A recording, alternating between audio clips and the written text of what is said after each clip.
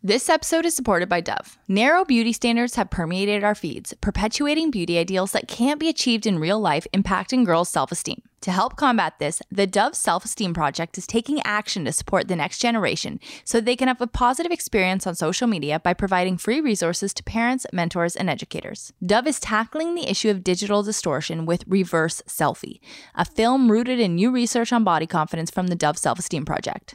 They're also providing a new confidence kit so that kids and parents can navigate social media with confidence and have a more positive experience online. Head on over to dove.com/theselfietalk to download the new confidence kit and helpful tips to have the selfie talk today. But Alex, Yeah, Shane. let's begin this episode. Let's do it. Hello, everyone. I'm Alex, and I'm here with my husband, Shane. The babies are in bed, the cat is in her room, and we are so glad that you could join us for happy hour. On this Family Tree podcast, episode 107. And this is a pretty good one, right? Oh, it's a pretty damn good one, Shane. Well, I don't approve of the language, but I like the message behind it. Who do we have? All right, so we are starting off with Linda Fruits, who I have been loving following on Instagram for ages. She's awesome. She's really funny.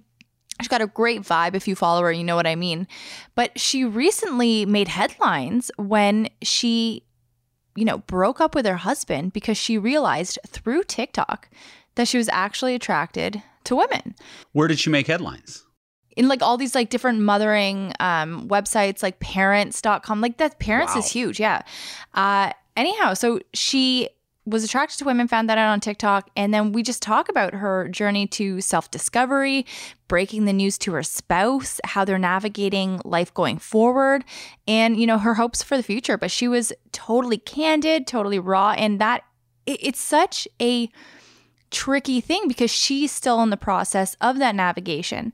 Because she's still living with her ex-husband. Yeah. Wow. Oh, this is going to be interesting. Oh, it's fascinating. And I haven't heard the interview. That's why I say that. No, you're going to love it, Shane. Trust me. And I'm so grateful for Linda just being so open and honest with me. Next up, we have Abby and Vith from Trend Family.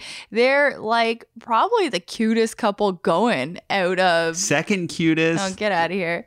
But they really are. They work together. They know all about working together. They don't just work together online, but they have a couple businesses together. So we talk about working with your spouse, how to get through the tricky parts, what good comes from that.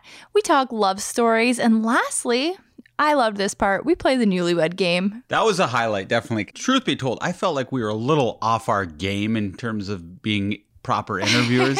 Did you not feel that? I was tired that day, but I was feeling good. I was having fun with it. And I just felt like I didn't have my S together. Well, you don't most days, but... Some days I do, though. I'm joking. I didn't have time to prep it properly, and I think maybe that made me really nervous. No, it was a good one. one. They were lovely people and very so fun lovely.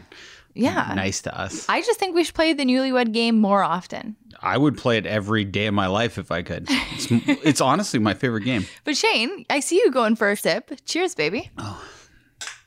All right. What do we have here? Tonight, we got the Seedlip Apple Highball.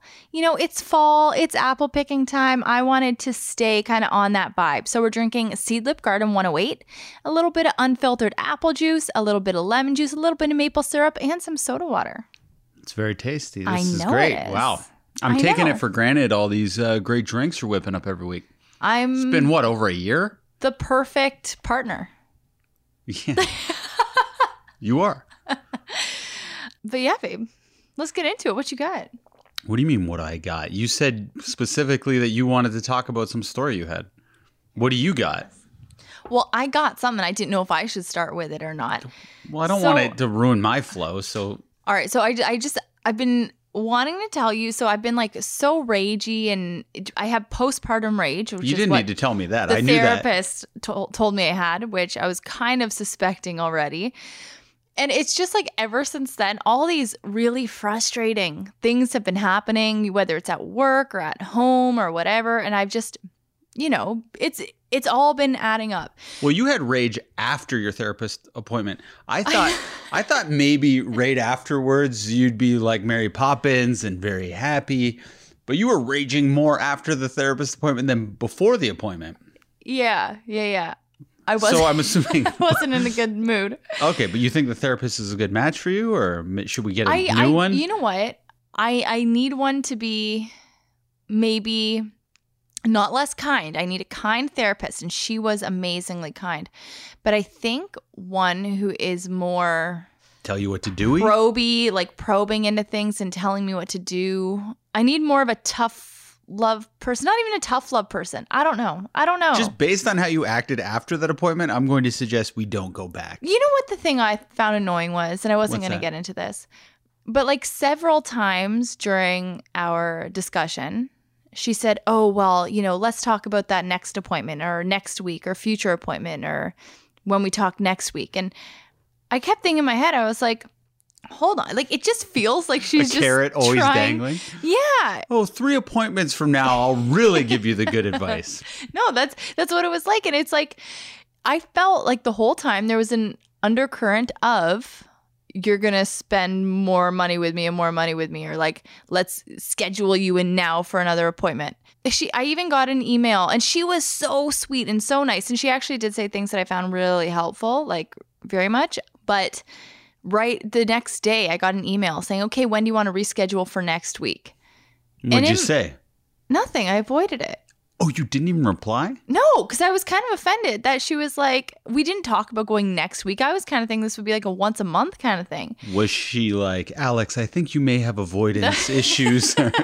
Please respond. We talked about that in my session. Oh, you did? So she knows all about it. Oh, man.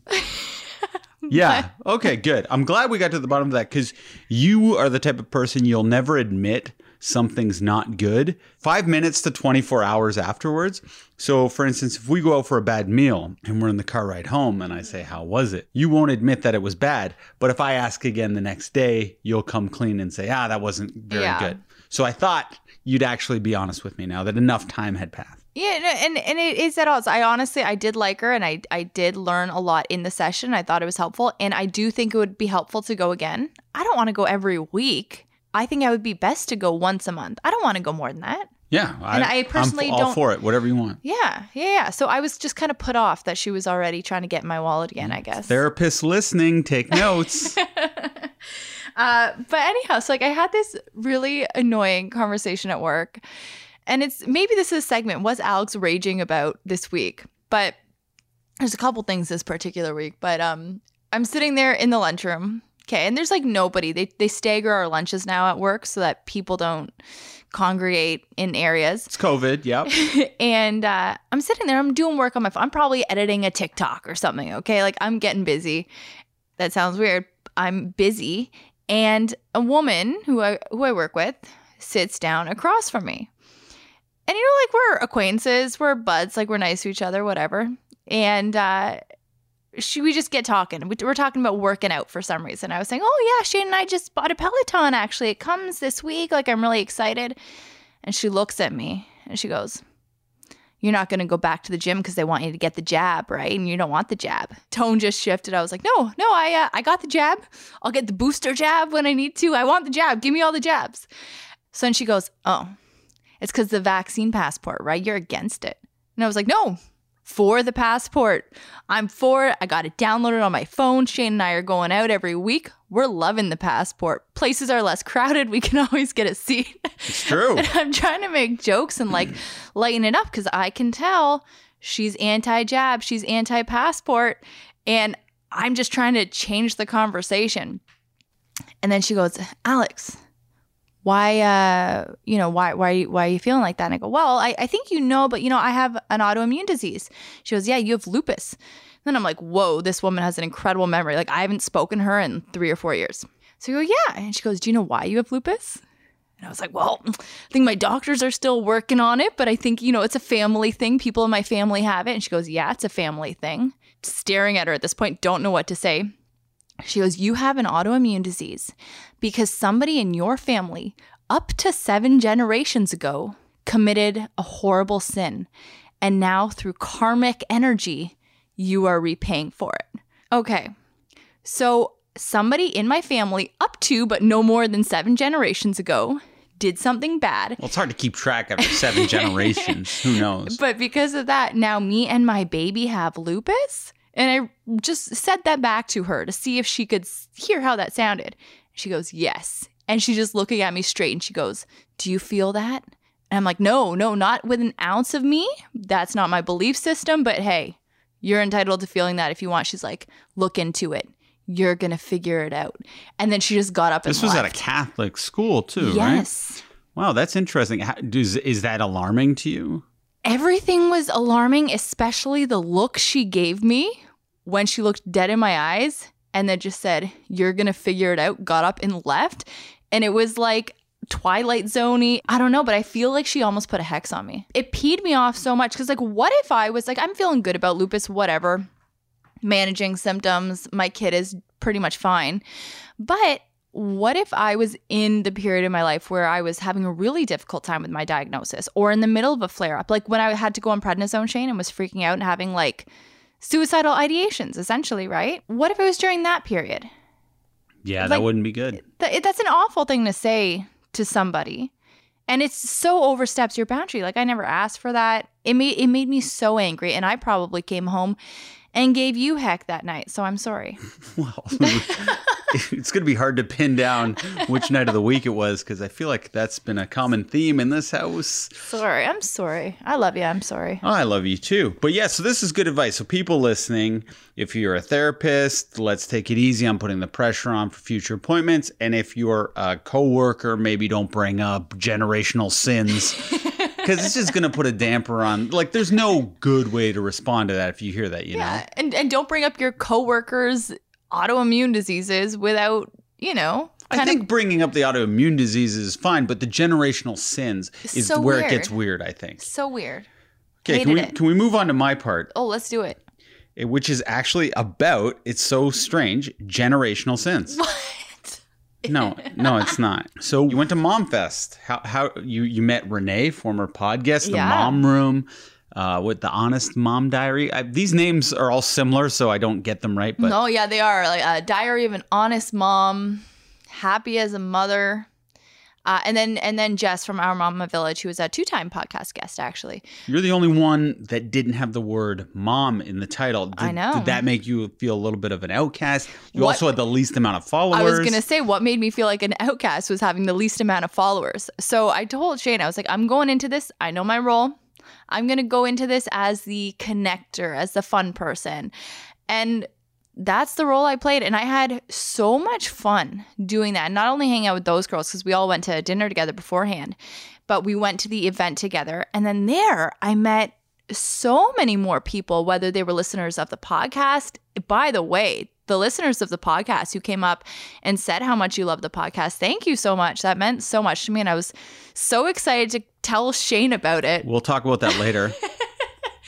We'll talk about that after, but I was super excited to tell Shane, and it honestly made my night. But once we're at the event with everybody's going up to each other and complimenting each other and saying, oh, hey, like we messaged each other this one time. And everybody was fast friends. Like, I'll put it that way. Well, I saw you ladying and the tramping a cotton candy with Renee. And during these COVID-y times, I didn't know, like, even if you're doing that, should you be filming that? I didn't know what to, I guess you're double vaxxed. Her husband's a physician. Yeah, so he's super careful, and, Renee doesn't do, she doesn't go anywhere. We were talking about that a lot. Like, we're both very careful. So I felt super comfortable. Who was the most fun mommy influencer? I had a great time with Renee, the Mom Room. We had so much fun together. But then I met other women there also who I had a great time with. She was a friend of somebody. Her name was Axa.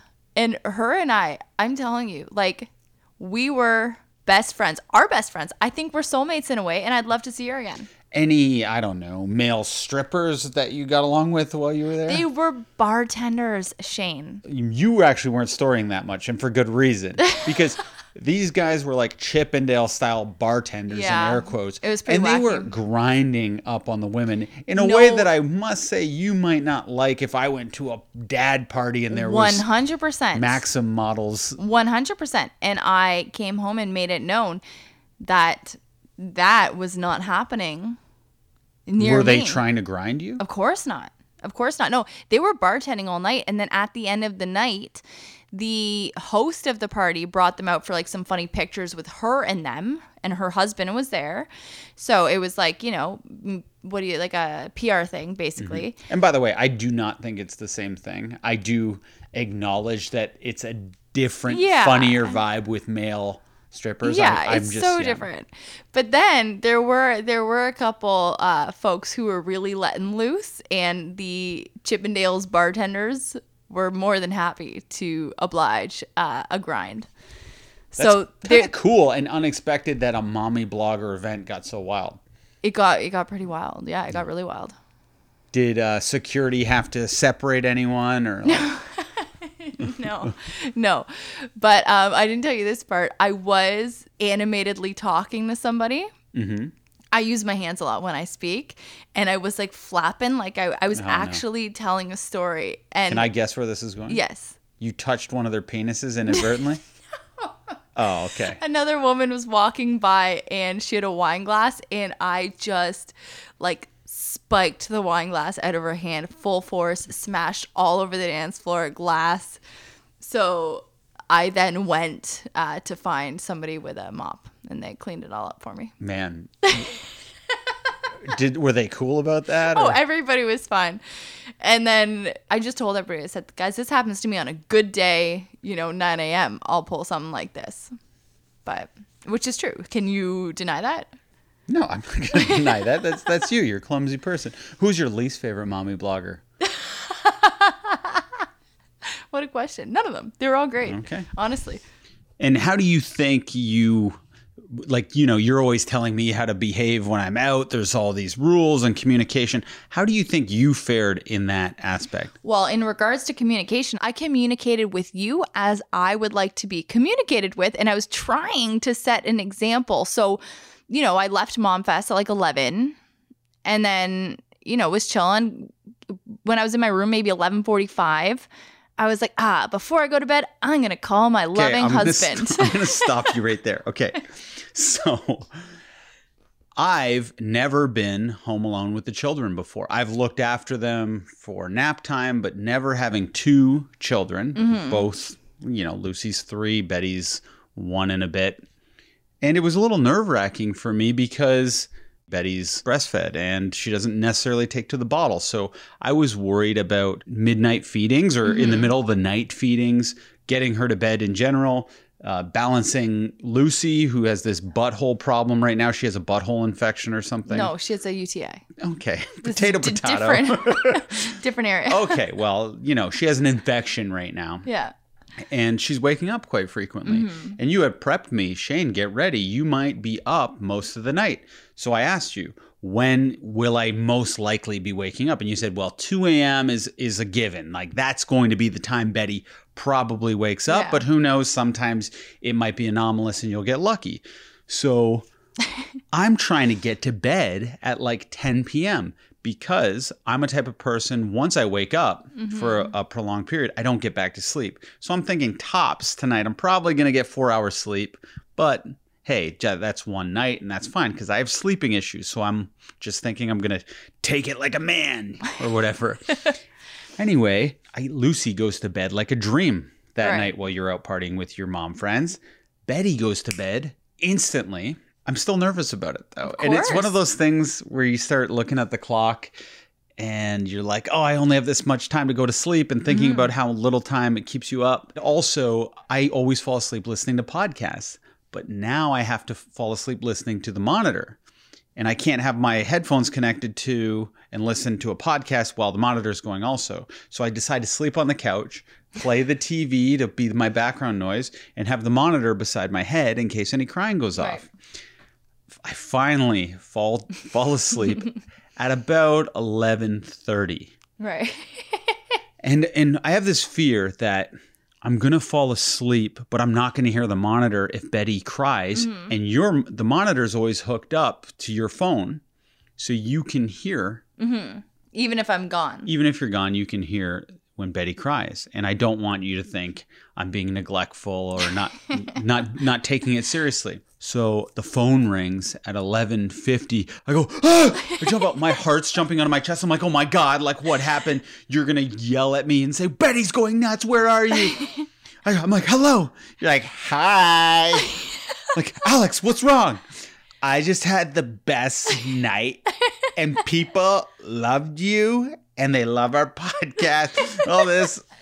I'm like, don't do this. Why are you calling me? Oh, sorry. Okay, yeah, I'm sorry. I'm like, Alex, I'm so mad at you right now. Like, bye. Hang up. I'm furious. My heart's pounding out of my chest. And I'm also angry at you. And I don't know what to do. Do I send you a long email? Like, I have so many thoughts on how you should never do that. I'm 2 hours away from the time Betty wakes up. I'm not going to go back to sleep. So I'm just sitting there stewing. And I take melatonin to go to sleep every night, which is debatable whether that's healthy or not. A lot of people will probably say it's not. But I grab another melatonin. So I've already taken 10 milligrams of melatonin. And I know it can upset your tummy if you take... And that's... So... I didn't know you were going there. I love that you're doing this. I love it. And then I take half of another melatonin. Right. And I know it's going to make my tummy feel weird. I finally fall asleep at 3 a.m. And then I wake up and I've shat my pants. Like a gooey type of shit. And it's disgusting. And it feels like pee, but it's poo out my bum. It's not funny. It's not funny. And then I basically just take my underwear off, put it in the tub, and turn the hot water on to, I don't know, sterilize the undies. And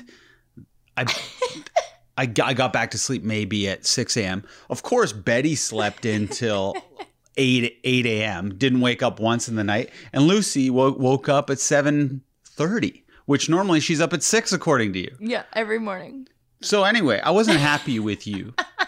But of course, when you came home, was I nice? Yeah, of course. I was pretty cool, right? Yeah, I know you were great. And I didn't bring it up. No, you were great. And then... You brought it up, but like we talked about it and then it was over. Yeah, well, it just... Because you had to wash my underwear. I had to bring it up. And then a couple nights later... I went out to a Raptors game. I got these Raptors tickets. Yeah, pretty sweet. Good ones, too. It was the season opener. So I'm thinking, okay, you went out on Monday. Normally I wouldn't do this, but Nona sleeps over on Wednesday night. So you have help if anything should go awry. And then the night went quite late because my friend Greg got engaged. So it was kind of a faux engagement party, last minute thing. There was drinks. And I think I ended up falling asleep between 3 and 4 a.m. Right. Which is late, admittedly. That's like very late. And since I had gone through this hellish experience of being woken up in the middle of the night or when I had just fallen asleep, I said, I'm not going to send her in a like, I love you or night text or something. And often when I do that, you're like, what are you doing up at 3 a.m. or something? It just ends up in some weird conversation. So I don't do it. I come home and when you...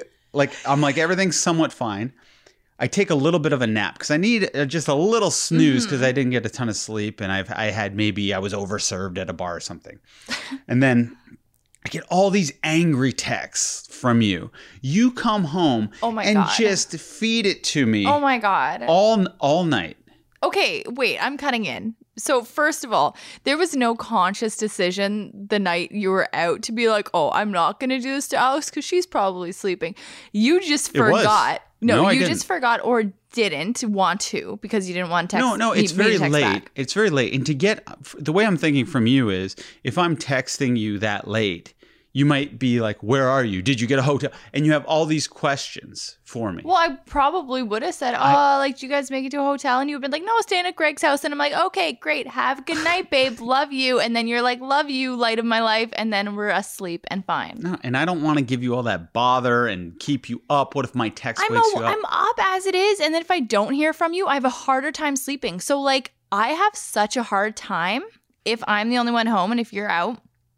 Like, if I don't hear from you... Nona was here. Nona was in the house, too. I know, but if you're out... But like, you weren't the only one in the house. No, I'm just saying, when you're out. So, like, when you're out, I have a hard time if I don't hear from you. And I wake up so many times a night with the kids because they sleep like hellions when I'm home. This may be a myth. It's not. And so I'm up so much anyway. So I'm like, if I'm not hearing from you, I'm like, oh, why didn't he text me? It's 1 a.m. Oh, why didn't he text me? It's 3 a.m. Point is... Mistakes happen. And then the next day, the texts weren't all angry. They started off very, very nice. And then when you were sleeping, which I didn't know, and not responding to them, then I was like, yo, what's up? At the end, I was kind of PO'd. I know. And then you carried on all night, and it just didn't seem very emblematic or whatever the way I was treating you, and it wasn't mirroring my behavior, and I found it to be a little bit, I don't know, uncool. Well, yeah, but I was trying to solve it so that next time I could be met at a place that I feel comfortable with when you're gone. Oh, and you couldn't do that through rational discussion? Oh, I could. Okay. Anyway, I just wanted to, if we're overall rating who got the better spousal rating for going out, who would get that better? Well, you got the sleepy time call, which I wish I got. So you won in this case? You thought that was considerate towards me? You think that was a good idea? Knowing me and my sleep issues? Anyway, okay. We went on a trip to Gananoque. And on the trip was my mom, my sister, my stepdad, Brad, and their dog. How was it being in close proximity to your in-laws? Well, I overall had an awesome time. And I was really happy to be able to make those memories, like with the girls and your mom. But it was high anxiety. Oh yeah, I'm not a high anxiety person, and that was a high anxiety trip. There were some pros and cons. You know what? I'll just say the best pro was making memories with the girls and their grandma, and spending that time together was incredible. Yeah, but you got fleas or bed bugs. I got something, guys. I don't know what it was, and I haven't been able to sleep well ever since. But like, I got mauled by something. Do we think it's fleas or bed bugs? Shane, I think it was bed bugs. And don't worry, guys. Like I brought my stuff home. Everything immediately went into the sanitize cycle in the wash and then in the dryer. I didn't bring anything into the house that was in the room. Mm-hmm. And really took precautions to make sure that nothing could be crossed over. But I looked, like I did the bed bug check the second we got in there, because this is one of my worst freaking nightmares is to get bed bugs from a hotel. I hate it. And it was the most predictable hotel to get bed bugs or fleas. It was such a crappy place. They allowed animals there, which is fine. I'm not saying if you have animals in your hotel, you're a bad hotel, but you're more likely to get bitten by fleas maybe. Yeah. And you know, they have a sign as soon as you walk in. It's like, do not remove anything. We have your driver's license on file. Anything from the room will be charged to you. We know how to reach you. And then it had a note. It's like, and if you leave anything behind, we know where you live and we can send it to you. Yeah. So, of course, you left your earrings behind. I have gold earrings. And called them and like, hey, I left my earrings behind. Could you send them? They go, we don't do that. Like, yeah, you do. I saw in the sign that threatens if you steal anything that you'll also send back any valuables that are left behind. It's like, where's that sign? Like, there's a placard on the wall. I told him exactly. I said, there's a black placard on the wall beside the door on the left side. And he goes, oh, okay. Then he sent it. So, yeah, we were trying to save money on the room, but there was, we still wanted to go out for dinner. It was tough. It was a tough situation. Yeah, it was really weird. I'm big on knowing your order when the waiter comes. Mm-hmm. And you muddle around a little bit, but Tiff and my mom and Brad, they really mess with that waiter. Like they got them going. Yeah. Yeah. No, so that was really tough and like cringy, I would say. That's probably what the kids would be calling it. But we had a great time just hanging out in the hotel rooms. Yeah, that was the best. The first night, we thought maybe they didn't want to hang with us because they didn't come out with their room. But the second night, we barged in their room. We made everyone crack open drinks. And we got responsibly tipsy, I'll call it. Yeah. And had a great time bonding with my mom, who I hadn't seen in a long time. Like, she's been immunocompromised for quite a bit. She has cancer diagnosis. And it was just awesome to connect with her in that way, which I haven't done in so long. No, it was so much fun. The hanging out in the hotel was the best. And we're never going to a restaurant again with them ever. And we're just going to do takeout and house hangs. Yes. Yeah. Perfect. But yeah, I just wanted to touch on that a little bit. We did go on a trip. I thought we'd talk about it. Those are some pros and cons. We learned a lot about ourselves, and, hanging with in-laws and parents is always interesting. Yeah. And I will say, folks, to the listeners who are like, oh my God, Alex actually got bit by bed bugs. Yes, probably.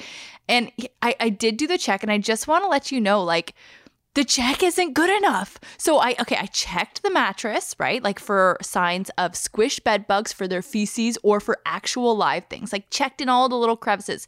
And then I even did a check where I was laying in the bed for 20 minutes with the lights off to like draw them out.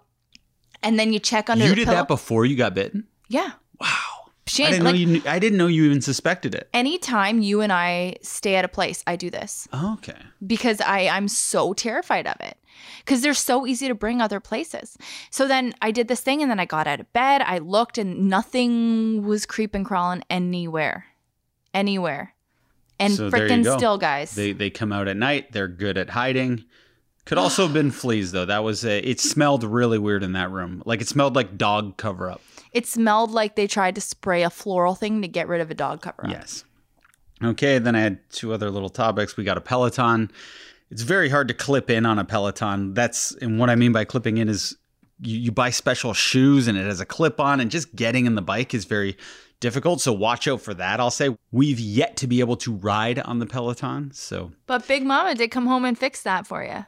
You did. You figured out how to clip in and out. Yeah. You weren't able to show me how to clip out, so I was trapped on the Peloton. But then I looked up a YouTube tutorial which helped me clip out. Your fault for being a goober. Our home renovation has totally fallen apart. Alex spent months. I'm doing this in the Oh, tail. you are? Okay, never mind. Well, let's get to our first guest, who is Linda Fruits. But before we get to Linda Fruits, let's tell everyone who we are supported by. We are supported by Bravado Designs. They make the best bras that you can get your hands on, get your boobs into.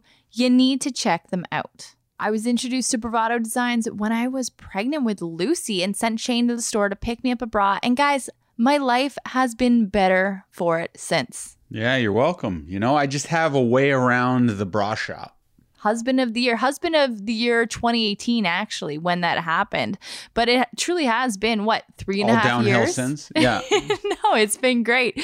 And I got to say, the bras do play a part because they are so practical. They're so comfortable. And they just leave you with a great looking silhouette. And I am not alone in thinking this. I was looking at their rating on well.ca. They have a 4.8 out of 5. Which is hard to maintain, especially since there's 26,990 reviews at that point. That is insanely high. It's a great bra. Everyone thinks so.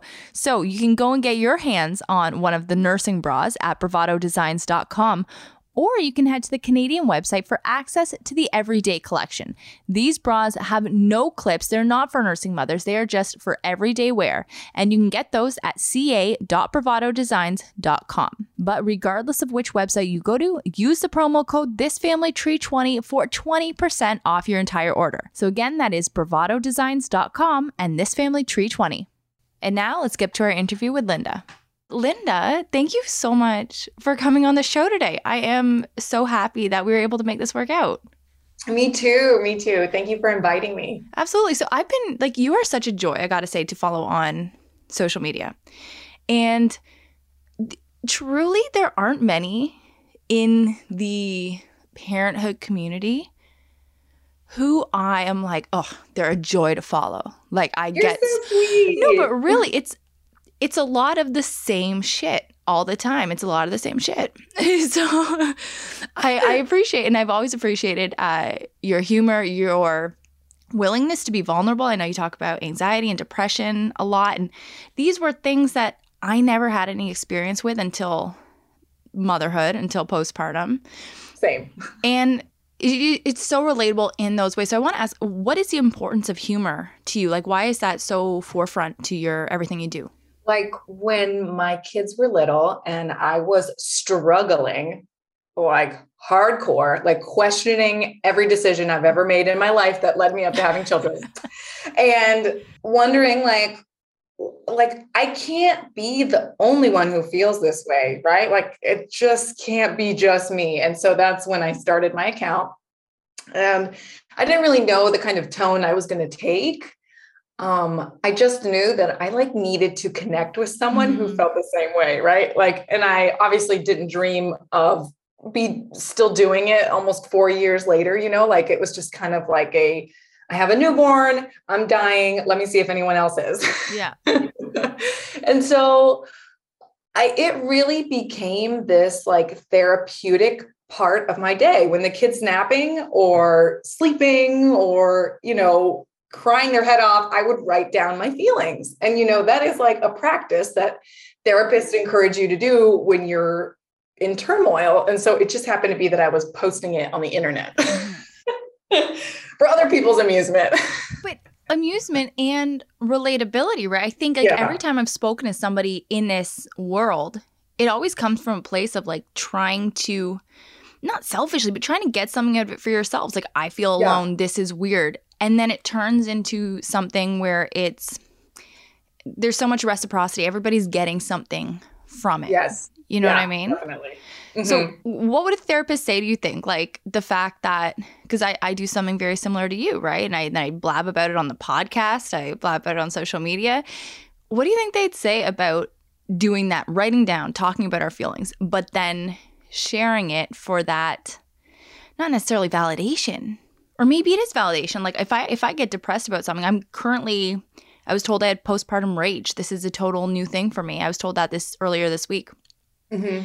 And it is validation for me. Like, I'm putting it out there. Other people are like, oh, hey, I've been through that too. And it makes me feel so much better. Yeah, because like we think that we have to do it alone. And like the feelings we have, we think that we're the only one, because not everybody, is talking about it. It's much more prevalent today because I think that stigma of like being the perfect mom is like slowly breaking down, even just like within ourselves. So I told my therapist what I do about motherhood. Like when I started seeing a therapist, I'm like, I've got motherhood like figured out, right? Like I talk about it and it helps me and it helps other people. So like that works. It's like this two-way street. And she's like, that's awesome. Like not everyone can do that. Not everyone is going to get that like responsive feedback like I do, because just depending on like the audience, like if it's not there yet, right? Like if you're still growing. And she was like happy for me, that I had like that was my tools to work through motherhood. And obviously when they're really little, it's really traumatic. And so, sometimes I have to like really think about what's really stressing me today when I write something. You started when your kids were already born. And what were you going through? Like, were you going through PPD or was it something different? So I definitely had postpartum anxiety. Yeah. Strong. And I had no clue that was even a thing that I could get help for. And like, I had heard about postpartum depression. I feel like they go hand in hand. Like you kind of have a little bit of one, you might have a little bit of another, right? So I probably had that too. I just know the anxiety was definitely like the mask that I was wearing and dealing with constantly. And then like, when you talk about rage, like for sure, I for sure had that. Like I definitely wanted to like, I don't know, come out of my own body, like turn into the Hulk, right? Like it was there. I felt it. That's what it is. That's how I feel. It's like I was describing this I went to therapy for the very first time on Monday. Oh, good for you. Good for you. Thanks. Honest, like it felt good, but it was also weird. Yeah. I felt like I was rambling because I was like, if I just put all my stuff on the table right now, then it'll save me money from like digging through this in later appointments. And that was We are the same person. We are the same person. I did the same thing. I'm like, here's all my drama. Here you go. Well, I'm like, I can make the connections. I know why I'm this way. Like I can tell you every instance in my life that led me to being this way. Just tell me what to do. Like all I want is somebody to like yell at me and tell me what to do. That's what I need. But I was describing this rage to her because I dealt with postpartum anxiety with my first. But this feeling is so different.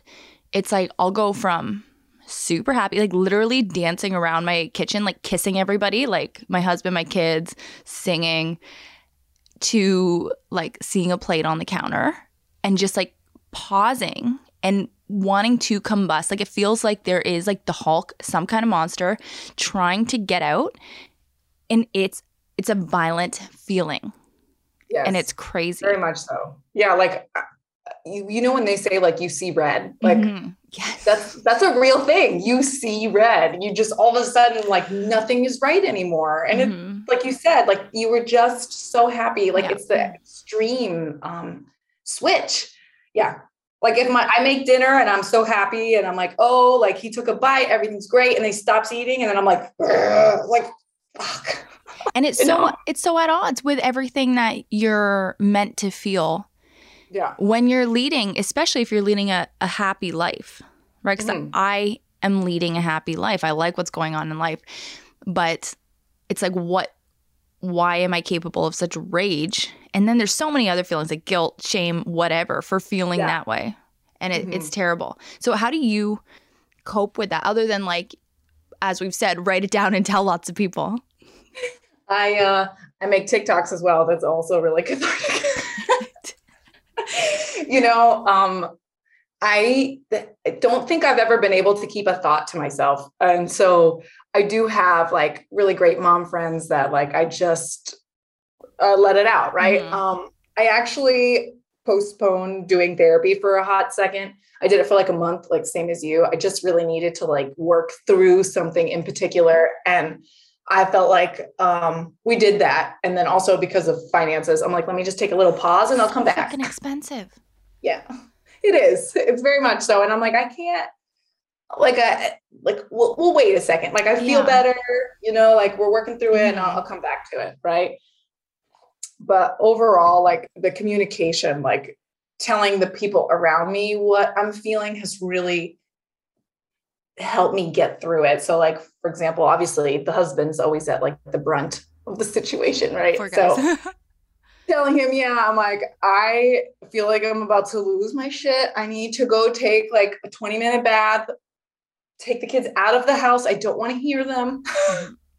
I need that. Like, and being the type of person that I am, actually asking for that or realizing when I need that was also part of the process. Like acknowledging that I needed some help was hard for me, and asking for it was like level up.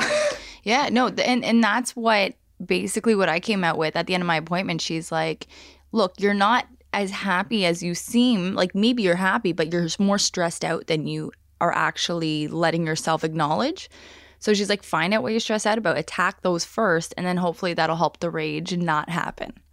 So that's what I'm trying to do. That's how I'm going through this week and going to go through next week. But good for you. Thank you. It's hard. Yeah, it is. It is. But Linda, you mentioned TikTok. You mentioned that being a cathartic experience. And that's really what I want to get into today is TikTok. Because you and TikTok have an interesting, life-changing relationship. It's been life-changing. So you, of course, and a lot of people I know have read your article in Parents Magazine, figured out that you were gay because of TikTok. Yeah. And it sounds so simple, right? Like it sounds so like, how does that even happen? Right. Like to a 32-year-old, like, right. Yeah. But that's the thing. People ask me that all the time. I'm like, it wasn't just one. Right. And now it's like my For You page is like filled with this, like, because I guess I interact with the videos of people explaining how they came to this later in life. Like they call it like late in life lesbian. So I get that content now. And it's also super reassuring and like helps me understand myself even more. It's like TikTok isn't just teenagers dancing, right? That didn't do it for me. Let me just make that very clear. That wasn't the tip of the iceberg.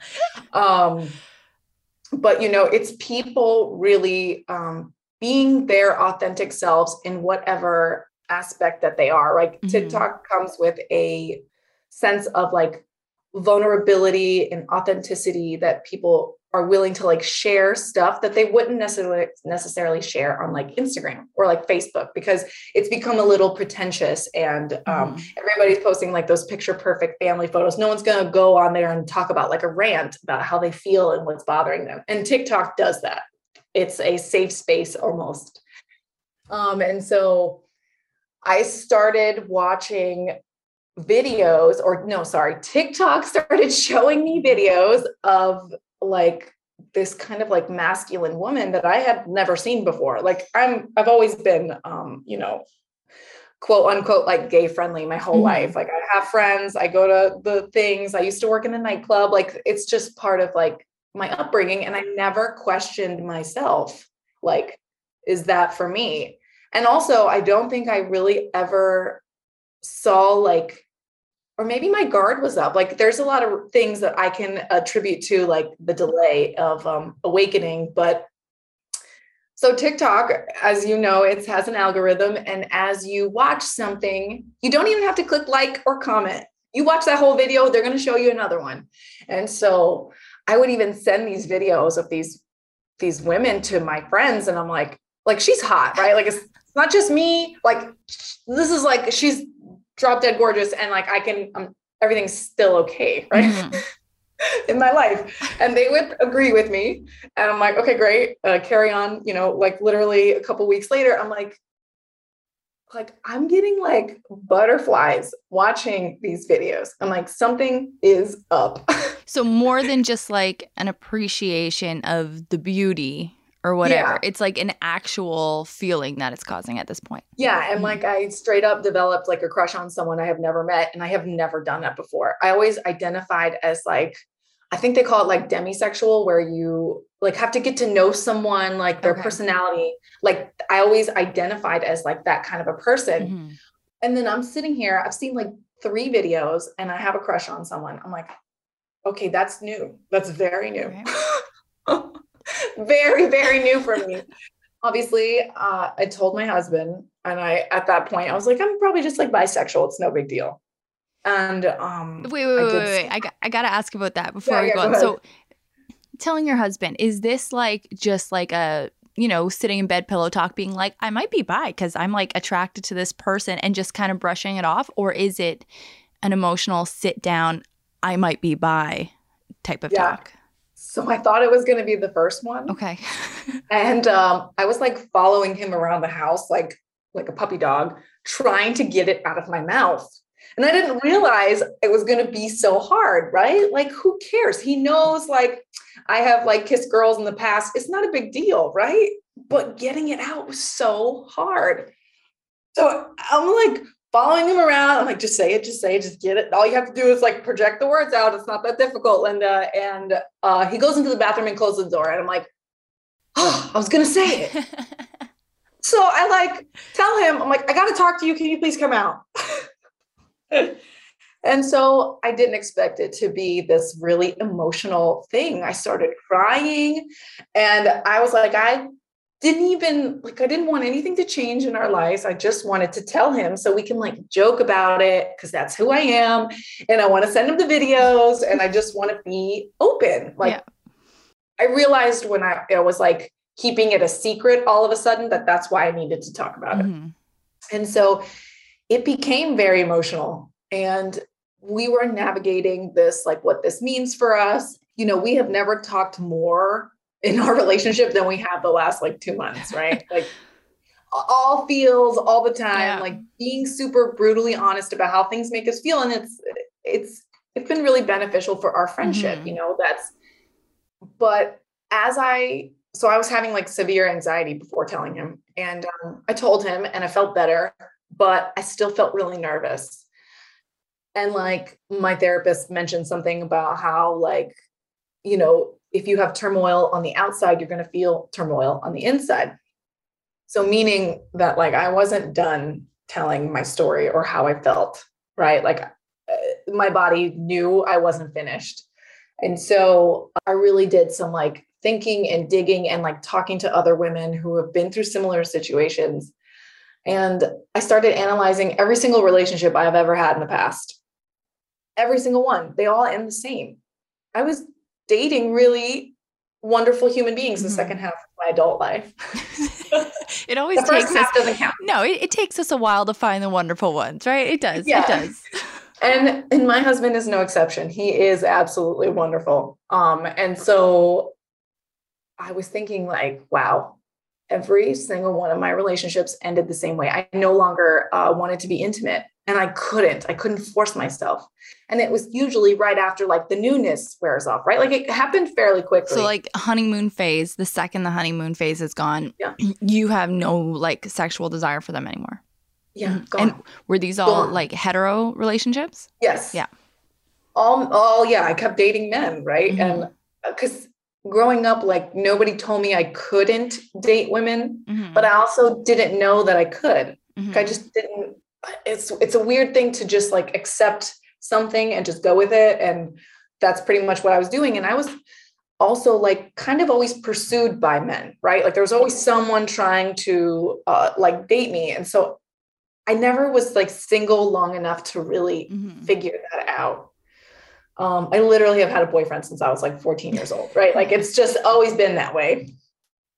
So anyways, the anxiety, like I realized that if I had to be honest, like, and it was really hard to say, I was like, I'm never going to want to have sex again, like with you.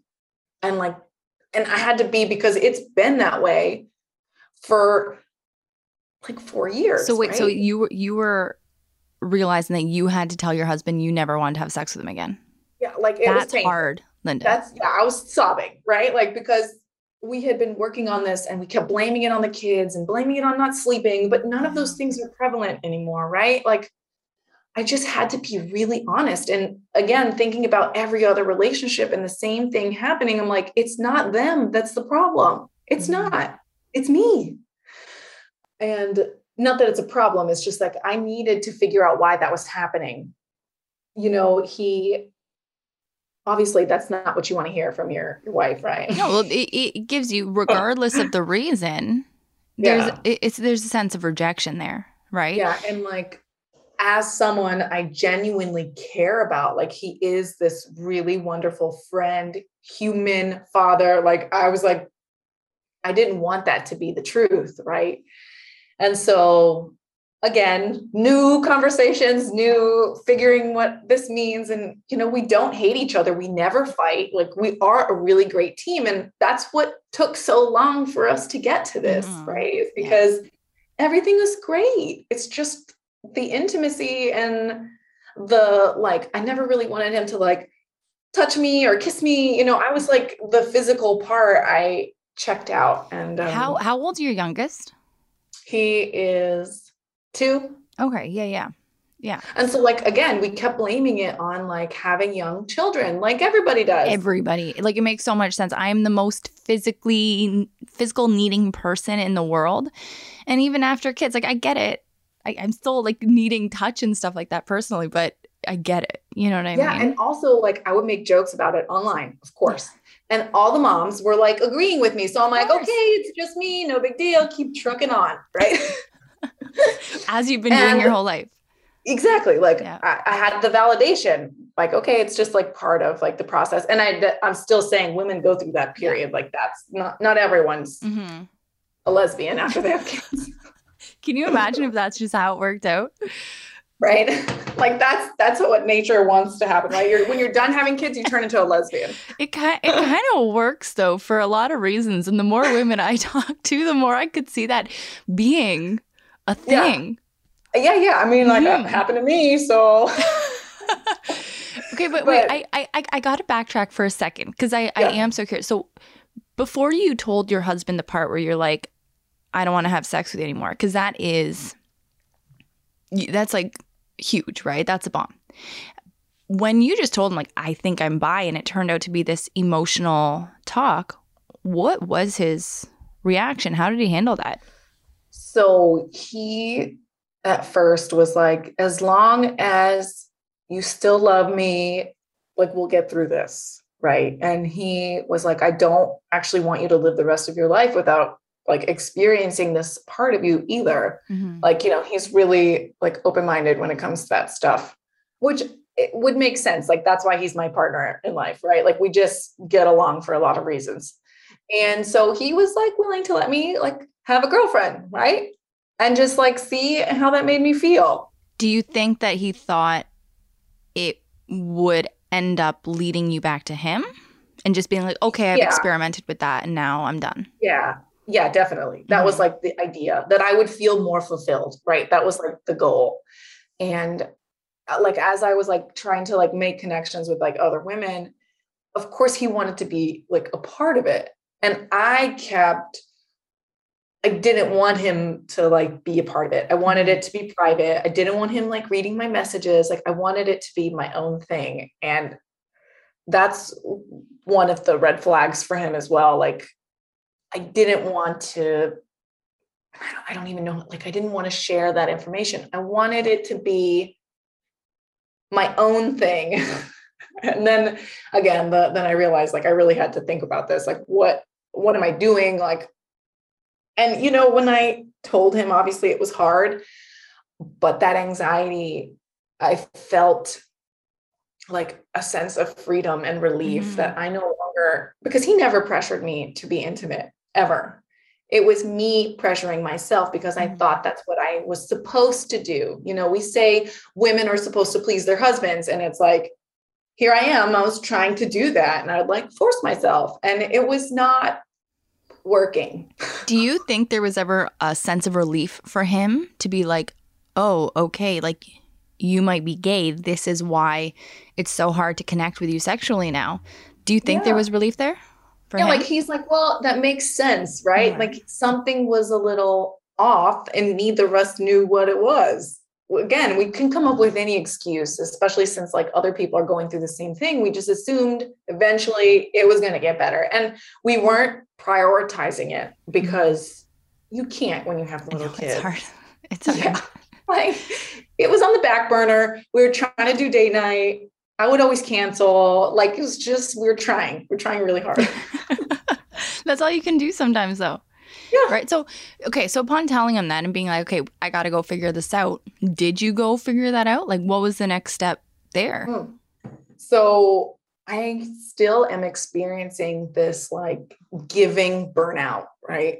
That moms have. And like, I want to be selfish for like the first time in my life.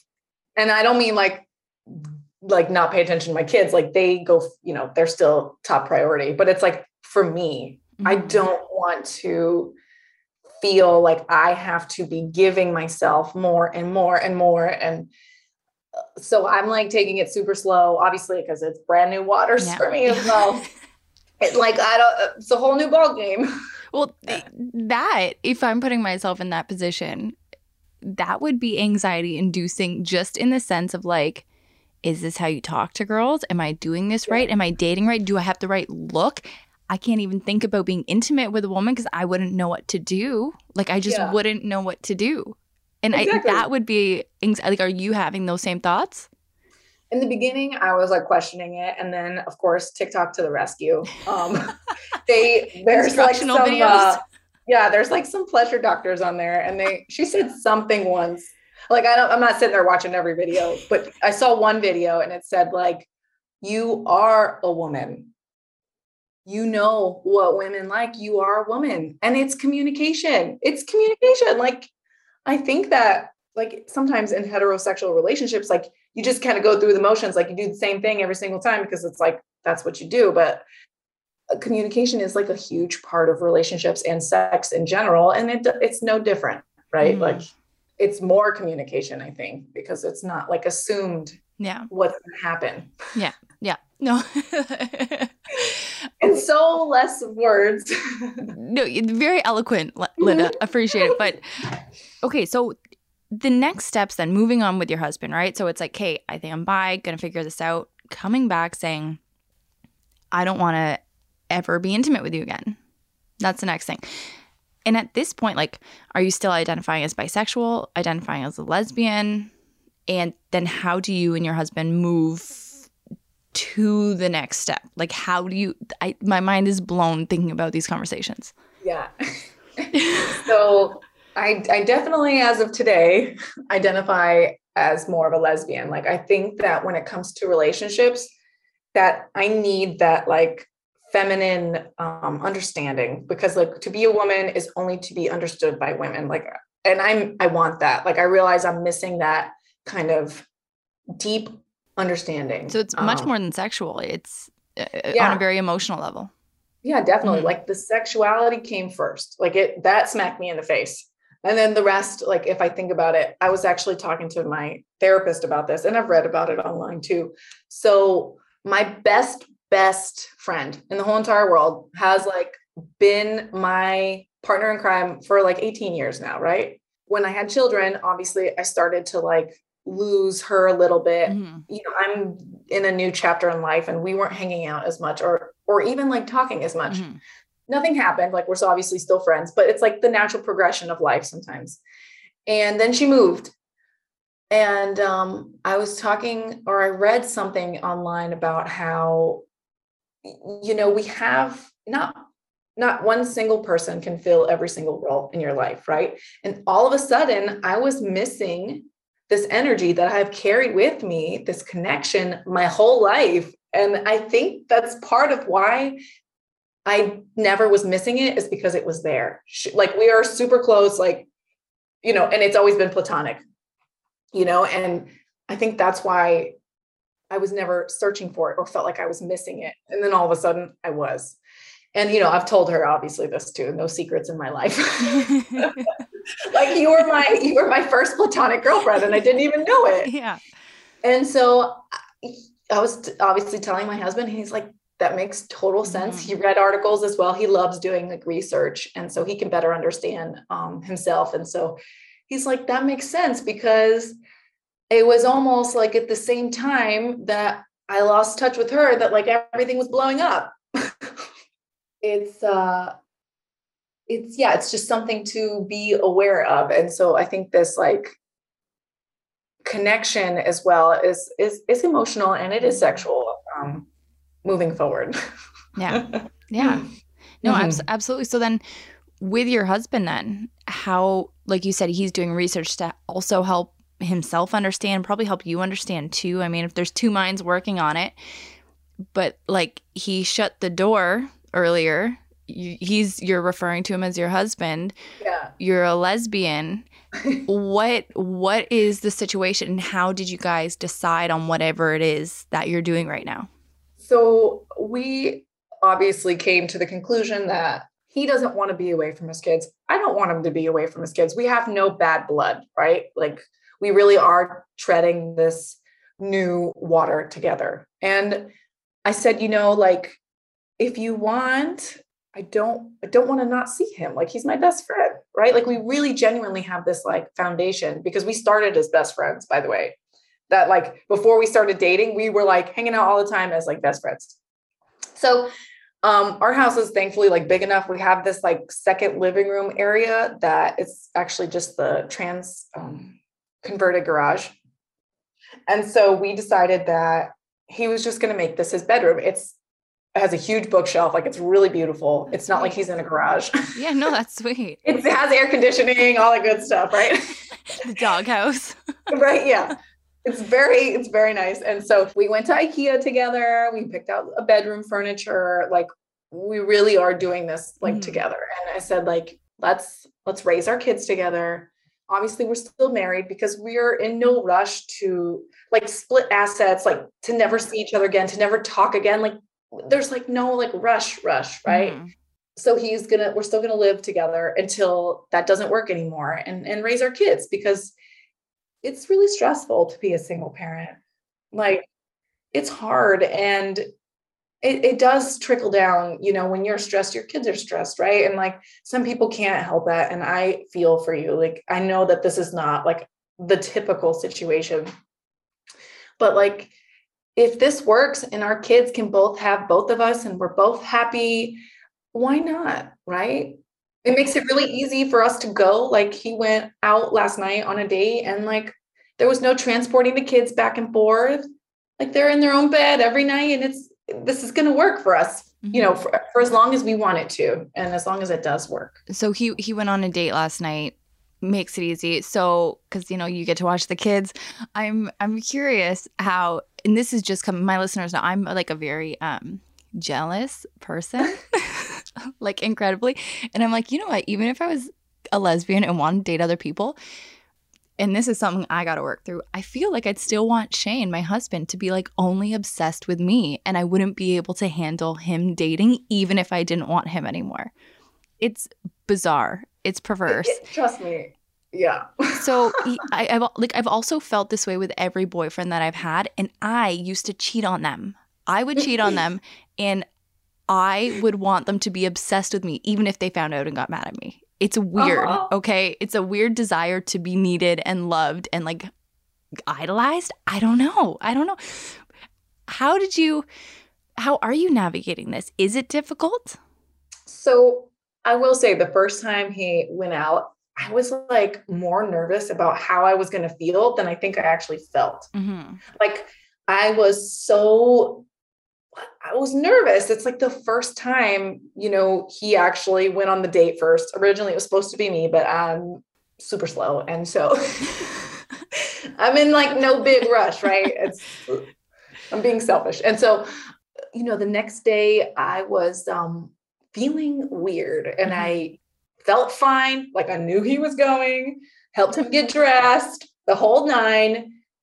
I was like, you're going to have fun. It's going to be fun. Just go, and then the next day I was like, oh, I feel weird. I feel weird. And so I really had to like dig inside and figure out what was the deal. Right. And I think more than anything, I was just jealous that he got a night off. Oh, yeah. That's like fair. Away from the kids. Yeah, right. That's fair. And like woke up not here and was like in a hotel room on the beach. And I'm like, I want that. So I booked a trip to go out of town the next couple weeks later. You just did this, and this was your first, correct me if I'm wrong, this was your first time away from your kids in 4 years. Yeah. Why the hell did it take you so long, Linda? I don't know. Well, actually, because like traveling with kids sucks. Like for me and my anxiety, right? That's really hard. I hate even taking them to the restaurant. Like I don't enjoy myself. So actually I do know why, because if we're going to travel somewhere and do this, it's going to be the whole family, the whole kit and caboodle. I went by myself. Mm-hmm. I went with my friends. I could be me again I wasn't a mom for like 48 hours. I mean, I still was obviously, but of course, that feeling of like individuality was there and it was really nice. Mm-hmm. So much so that I already have another weekend booked next month. That's amazing. Congrats. Yeah. No, that's huge. Also I was breastfeeding and I didn't use the pump. So I was like tied to him. And with the postpartum anxiety, like I needed to be with him. Like I realized looking back, I needed to like slowly, and we did. And I think that's how I overcame it eventually. Mm-hmm. Because with my second, I didn't have postpartum anxiety at all. It was like all of a sudden I was like, oh my God. This is I was nice. suffering so bad. I didn't realize it. Mm-hmm. But yeah, so anyone that like, a lot of people have messaged me since I talked about that, about like the first time they left their kids. And it was like, she's like, am I a bad mom for leaving at 10 months? I'm like, no, not at all. Everybody comes to that realization that they need that time in their own time, just like everything else. Mm-hmm. And then especially with like COVID, the last 2 years, like I was too excited, like to go to the Publix, right? Like the grocery store. No, it's hard. And the last 2 years have been so unprecedented and so different than any other phase in life for the last couple generations. Yeah, like I didn't want to leave my house, period. So that's why the 4 years, it like makes sense when you break it down, but it sounds like a long time. I mean, I would go to dinner and stuff, but I mean like sleep away from my kids. That was the first. It's hard. It's hard. We did it early. We did it like around 10 months, 9 or 10 months. We did a weekend away. Mm-hmm. And it was like amazing. Other than being engorged to the point of like total discomfort, it was fun. Okay, so, you were jealous of the night that he got out. But is there any feelings to like, not the dissolution of your marriage, because you guys are still doing that, but like the dissolution of your romantic life? Were there any feelings toward that?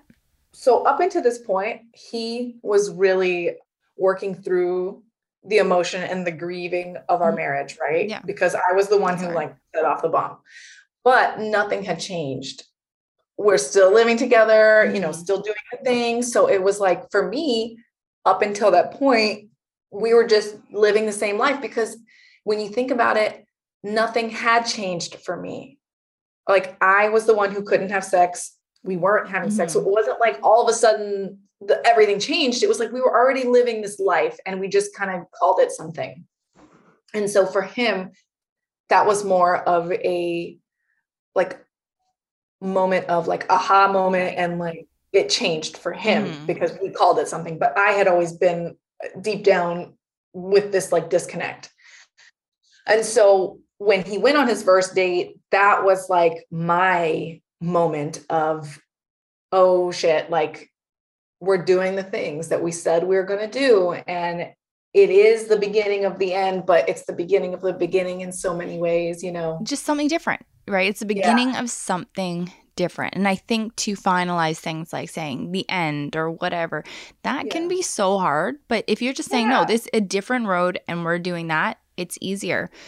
But then like, how does this work for the people that you're dating? Like, I still live with my spouse and kids, even though what's his conversation on his date? My lesbian wife is at home with the kids and I'm out with you. Actually, you know, I think it's going to take a really level-headed person to even to be open to the situation, right? But that's actually like a great filtration system as well to find someone good, right? With a good heart, a good moral standing, like that matches up with ours. Almost, I think it would be different if we lived together and I was still interested in men, right? Right, because then there would be that distrust, that worry, that like at some point or another, if we're living in the same house, something's going to happen, right? But I think the fact that I am attracted to women now, and like the fact that there wasn't like any animosity, you know, like we're trying to navigate back to friendship. Yeah. Like where we were in the beginning, we just have our beautiful children now. And, you know, we want to still put them first. And like, I think when you really just like lay it out like that, everyone's like, oh, duh. Like, of course it just doesn't happen a lot. And so that's why it's like weird and new for some. Well, you had a really good post where you talked about choosing your family, and it was just a picture of you guys and your kids and how lucky you are to be able to choose that. And it's like you guys came face to face with an issue and you chose to remain a unit throughout that. And I think that is so impactful. Like it says a lot about both of you, you know? Mm-hmm. Yeah, because like I don't want us to get in the middle of like our family, right? Yeah, like, because again, it's just like we get along so well. And it's like, I don't want to break that up because I want to be his only interest, right? Like he is, you know, we've talked about this. Like I'm always going to love him at the capacity that I have, because that's how I've been this whole time. And he is the father of my children. Like that is, no one can take that from him. Like he will hold that role for the rest of our lives together. And, you know, him the same, like I am the mother of his children. We work together a lot. We still have a good time together. And so it's like, it's separate in the sense of like the role that we've pushed each other into. And so when we do have other people come into our lives, they're going to hold a different spot. Yeah. They'll be pretty cool. And, you know, a lot of people are really understanding, which I think is really great. I had no idea how this was going to pan out. No, I don't think we ever know. I think every single person is faking it to a degree at all times and just going with it and flying by the freaking seat of their pants, because nobody knows what's going to happen. Right. And so he would even ask me, he's like, do I just like tell them like on the apps? Like, do I just tell them? I'm like, I think you should like leak it so that way you don't waste time, right? Like tell them a little bit. And if they're curious, they'll ask. And he told me like a couple people like totally got it and understood. And I was like, that's reassuring, first of all. Second of all, it gives me hope for him, because I want him to have someone who loves him like romantically in the way that I could. Like I love him as a best friend, as a human, the father of my child, my life partner, but like he needs more and I want him to have more. Like I can't fulfill it. Right. So do you help him scope for babes on the apps? Like he shows me the girls, you know, we talk about them openly, you know, really open. Like very open, but like, you know, and it's like a weird thing. But like now that this was like the second time yesterday, I don't feel that weird first anticipation. Right. Like we're doing the damn thing. Right. Like, and you know, I have like some people that I'm like kind of talking to, and we talk about that. And openly. And it's nice. I'm like really proud of us. And that's what I keep picturing is when I feel, because society, like, this is not normal, right? Quote unquote. And so it's like, I keep reminding myself like why we're doing it. And when I have like a minute, I'm like, this is weird. I'm like, no, this is what we want. This is the actions. It will become normal. You know, it's just like breaking down this idea and structure of what it's supposed to look like when you break up. And it's like, we're working through that. We're talking about it, and it helps to just lay it all out there together. You know, all the openness and the communication that you guys are striving for, and like, it sounds like achieving, does that extend your kids? Like, your kids are still pretty young. So how do you approach it with them? Are you even approaching it at this point, or? Like, I broached the situation with my almost 4-year-old, and I'm like, do you want to talk like mama and papa aren't sleeping in the same bed anymore? They just don't care. I'm like, we'll always love you. You know, mama and papa just decided that we're going to be like best friends from now on. He like looked at me like, okay, why are you talking to me? Like Blippi's on YouTube right now. Like, I don't care. You know, like just, and I was like, wait, maybe he's still little, but I will continuously remind him that like, we are a family, we are choosing each other. Like, it obviously has no result of the children, which I know like have a tendency to blame themselves. Like, I just keep like reminding myself to like tell them how much I love them, like remind them that we're a happy family, you know, like it is what it is. Well, I think it is easier for kids in your situation, which is like so unique, obviously, but the kids are still seeing both parents every day. They're still getting the same amount of love. They're still seeing you guys interact in a way that's positive and regular. So every day we drop them off at daycare together. We pick them up together. We eat together. You know, it's like, it's just every once in a while, one of us are missing like once a week at night or something. And that's not even that frequent yet, you know, but like, I imagine at some point, but again, like he has his own business, and that kind of happens anyways, right? Like it doesn't feel different to them, I don't think. Well, it'd be hard because obviously kids don't understand intimacy yet. They don't get that yet, maybe to a degree, right? But not in how that would play in a relationship in the context of a marriage. So and also like it's been missing for so long anyways. It's like nothing has really, we're just us as adults labeling it for us, you know, to move forward. And to the kids, it's like literally the same thing has been happening for the last 4 years. So then how do you plan on, and again, everything can obviously change at a moment's notice, but what is your idea of, you know, broaching this as they get older and integrating this into their lives as well? Like, how do you see that happening? I definitely think that for first and foremost, like you can tell your kids all you want, like you support them and whatever they choose to do, you're there for him, right? Like every mother says that, but sometimes they don't mean it, right?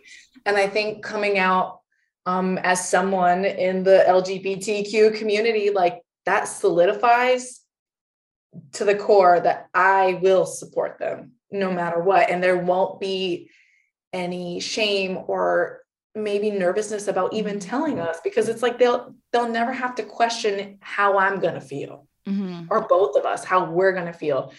And then also I think about when it comes to like family structure and how as kids, when we're unsure of something, we're scared or we like deny it, so to speak. So like friends who have like different family structures, they might shy away from it because they don't understand, but it's like, this will also like give them the advantage of understanding that people do have different family structures. They come from different, and be accepting of other children who go through different things in life and not be judgmental and like, you know, have this, we have a really close mutual friend who something similar happened when he was a child. And, you know, he says that like, it really helped him be sure of himself, like in so many ways, because there is all this extra love and communication. Like there's no hiding, because I saw a meme. Obviously this is maybe not true, but They said like always trust a meme. Yeah. It said like 50% of marriages end in divorce and the other half are like unhappy, right? And it's a joke. It's a total joke. Yeah. But like there are a lot of marriages that people stay in that they are unhappy. And it's like doing this it's like giving us both like a second lease on life, so to speak, right? Like we get to start over, but not disrupt the family. That's like the whole thing. And I think that's just like something for my children to see and live through and like support and be open to the rest of their lives. No, and I think that's really beautiful. And I think, the way you were saying where you want to like just like keep integrating it into conversations a little bit, just to normalize it so that when they are able to understand context, it's not going to slap them in the face like it slapped you in the face when you were in your journey of realization. Yeah, exactly. It's like we give them the words and it becomes normal. It's like the whole mission of my Instagram account is to like normalize these like emotions that, and all of a sudden they are normal because we all feel them. So it's like the same thing will hold true with them. Like we're normalizing something new when it comes to relationships and love and divorce and like, the whole nine. And I think that can only benefit them later. Oh my God. Yeah. Well, it's funny. So you're the exact same age as me. I'm 32, same position, 2 kids, husband. I'm very straight though. Like I know, but that's good to know. No, it's comforting, but I do appreciate the relationships that you get in women that you don't get with men. And I was having a conversation with one of my friends, telling her about our interview, right? Until I was telling her your story. And I had read a term because she was like, oh, man, like, and I know it's a struggle for you and I don't want to diminish the struggle at all. But she was like, I am so jealous. Like, I wish, she was like, I wish that I just was gay at this point. Like, but I'm not, but I wish I was. And I learned a term, it's called heterofatalism. It's when you are straight. So you are attracted to men, but you don't want to be. And you... I mean, it makes a lot of sense to me. It makes a lot of sense, right? I kind of felt that way. Like looking back, there's like all these signs, right, that I totally missed. And I remember like seeing like lesbian couples and I'm like, oh, that looks so nice. Like jealous for like, and I didn't like acknowledge those feelings. Like, and even just like gay couples, I'm like, oh, I love that. I want that. But yeah, it's something that like I think of all the friendships and stuff, like I never allow myself to like feel it further, but the connections with women like are undeniably closer. Like there's that deep level of understanding and I miss it. I want it, right? That's why we're here today. Yeah, no, absolutely. And, you talk about support. We've talked about that a lot throughout this conversation. Did you feel supported in your realization, in your coming out, in everything? Yeah. So obviously super nervous about announcing this on a motherhood Instagram account, but. And you're in the States too. And half the mother community in the States is like the super rigid Christian motherhood community. Yeah. And so I was like, well, here we go, because I was making like some kind of videos on TikTok and people were like asking me questions and I was like, it's time. And like my husband and I, I'm supposed to start calling him like my life partner, but like we're still married. It's whatever. He doesn't care. We talk about it all the time. Like I'm still wearing my wedding band. It's whatever. We're still married. There you go. And I don't hate him, right? Like usually when you get a divorce, you're like, take this thing off, throw 100%. It in their face. Yeah. I'm like, it's whatever. So I'm like, okay, I think it's time. We tell everybody we're comfortable at where we are. Like we have a good grounding. I'm like, I'm going to write a blog post because it's way too short to put in a picture. And so we did it and I posted it, and the amount of positive response that I got within like 30 seconds, I was in tears because when you post something, like I know people see it, but like not everybody engages with it. It was like every single person that saw it, engaged with it, messaged me, commented, like I was like blown away. And so it really helped outweigh, like we have like 2 people in our family that like don't get it and don't understand. it really offset that. And I'm so thankful that like we didn't tell them privately first, because I think obviously we did, but it almost all happened in the same day. And so if we had told them before I had told like my community, I don't know how it would have unfolded. And I just think everything happens for a reason. And the support, like today, I have like my Instagram mom friends. They're like posting pictures wearing a shirt today that says like Namaste Extra Fruity. They all are wearing a shirt for me today, and they all posting pictures of it, like showing how they support me and they stand with me, and, you know, really outweighs out like tenfold the negativity. That's like there's amazing. been like a couple. It's no big deal, right? Yeah, no, that's so amazing. That is so amazing to have. Yeah. And the last thing I want to ask, so I was reading your article in Parents, and you talked about how the moment it went from like, ooh, this girl's beautiful to butterflies and like feeling something was when it was the tattoo artist and she cut her hair. And you've recently cut your hair too. Yeah. And I was curious if what the significance of that was in your own kind of journey.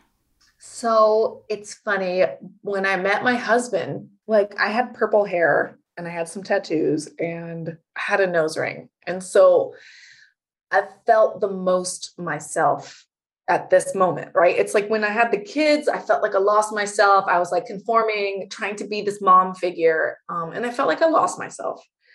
I literally have had this haircut once before, like, and the nose ring. And so like when I decided to be me again and like lean into it, I don't care about like the social norms of what society expects me to look like as a mother, like, you know, all these things. And I was like, you know what? I'm going to go get my nose pierced again. I really want it. Best, yeah. So I started there and I got my nose pierced, and I was like, I remember the feeling. It's not just a nose ring. Like I wrote a blog article about this. It's like the giving into what we want creatively, you know, and I'm not hurting anybody. I'm not like doing things that I don't even know where I'm going there, but still, you know, like it was like a step for me to do what I want as a person, as a human. And then I was like, you know, I've had this like blonde hair since I've had kids. And once before, like, that's kind of like my default. And I was like, you know what? I want to cut off all my hair. I love doing that. Like I've done it so many times throughout my life. Even when I was like 11 years old, I had this haircut, right? Like it's part of like who I am. And I think what happens is I chop it all off and then I feel like not beautiful, right? Like I let society tell me that this is not how a woman is supposed to look. You're supposed to have long hair. You're supposed to dress sexy. You're supposed to do these things. And then I like go back, I fall back. And I think for the first time since I've ever cut my hair this short, like I'm owning it and like, I don't care. And it's like, I feel good and I'm not going to let, you know, when you hit 30, like something happens in you too. You're just like, I'm going to do my own thing. I don't care anymore. It's the best. And it's like everything all happens at the same time. I'm like chopping off all my hair. I'm not painting it blonde anymore. You know, I'm just going to be what feels right to me. I want to look the way I dress. I'm like, can't get out of my sweatpants and my crop tops. Like I'm just doing whatever I want, you know, and I would want my kids to do that. Right. Like I don't want them to conform. And that's the whole thing is like, I can only model that myself. I can't tell them, because we say that to our kids, like you be you, you be happy, you do the things you want to do. But it's like, if I don't do it, I don't mean it. Right. No, absolutely.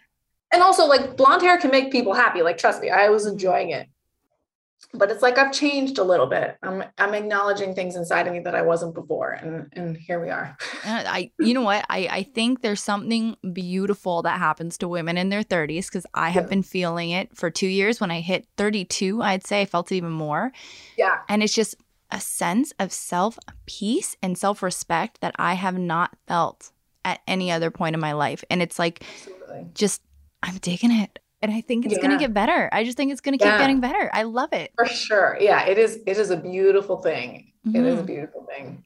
Well, Linda, I think that is the most beautiful place to bring our conversation to a close. Where can listeners go to check you out, your story, your podcast, everything? So it's really simple. If you just go to Google and like type in Fruits of Motherhood, you can find my website, my Instagram, my TikTok, some YouTubes, like all the things. And I have a website. It's fruitsofmotherhood.com if you just want to go there, and like everything is collectively brought together for you. Beautiful. Thank you so much, honestly, for sitting down with me today. This has been like everything else, like following you, a joy. Thank you so much. It has been so fun getting to pick we your can do brain. This again.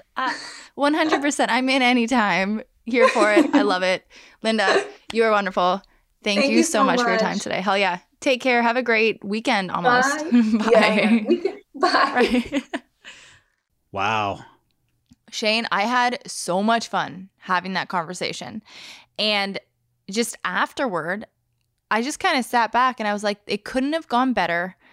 Everything I want, because I totally felt like I picked her brain and I didn't know if I was ever overstepping, but she was so good at just kind of being so welcoming with my questions. And that's just her nature. And I'm, again, so grateful for her time for that interview because I had so much fun. Yeah, what a score, because she's kind of very in demand and a little bit tricky to book that interview. I went time. through a few incarnations, but we're so grateful to have her on, and maybe we'll have her on again in the future. That'd be a blast. But moving on to the Trend family. Now, this is one I sat in for. It's kind of a fun interview talking to like-minded people in the social media sphere.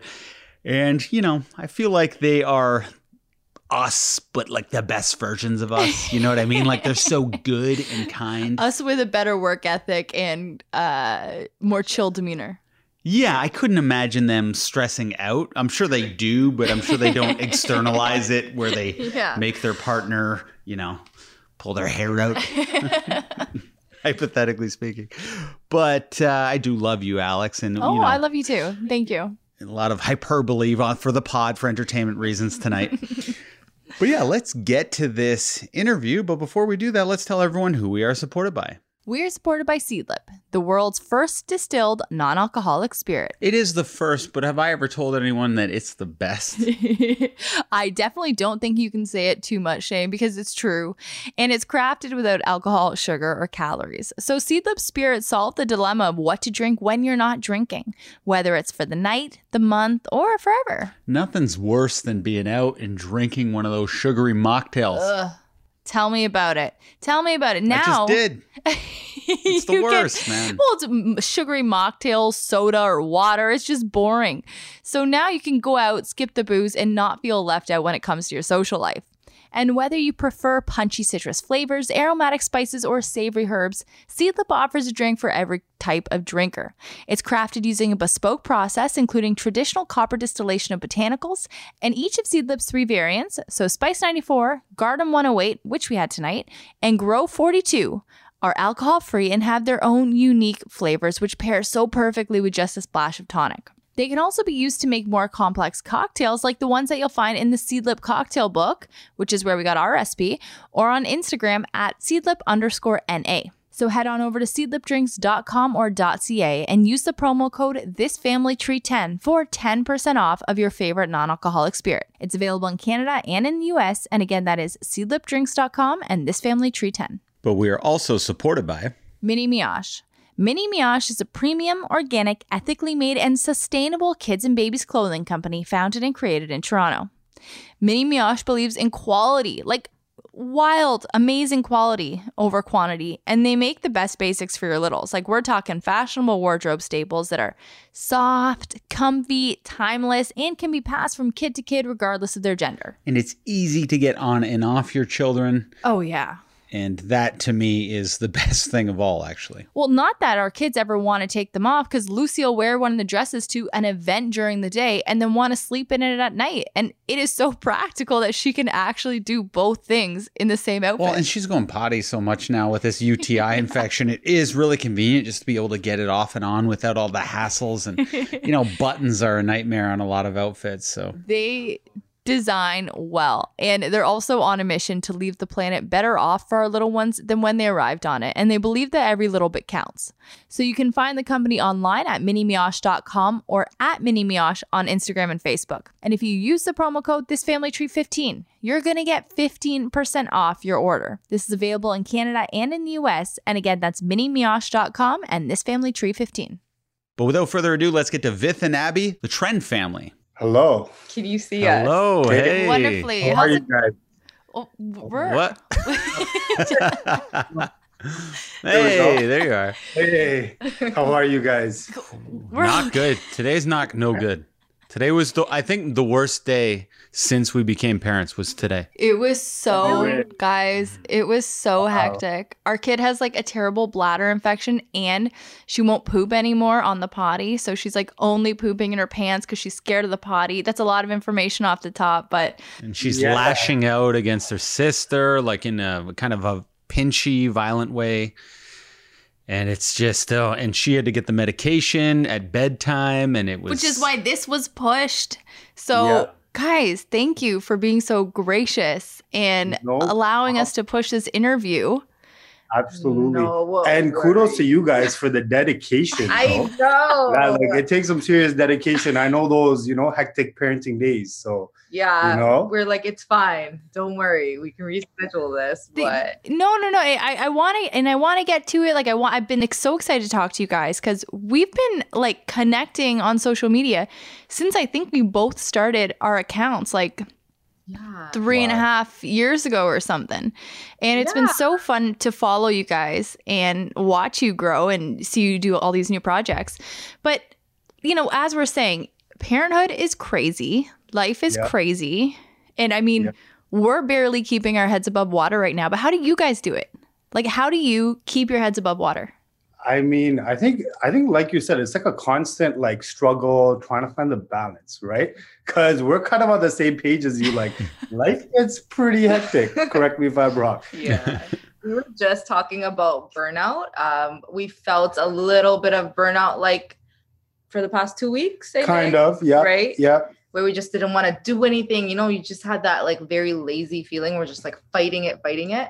And then showing up for our son and just being there, trying to be present, like he's also in the phase of like a little bit of lashing out and it's fun. It's been great. But yeah, like we're honestly, it's just, I guess like talking to each other a lot, like we did today. Yeah. Right? And then sometimes even trying to find that balance of like chill. So like, a lot of things have been like, as you know, like when it comes to work and social media and like even putting yourself out there can be kind of draining too. 100%. Right?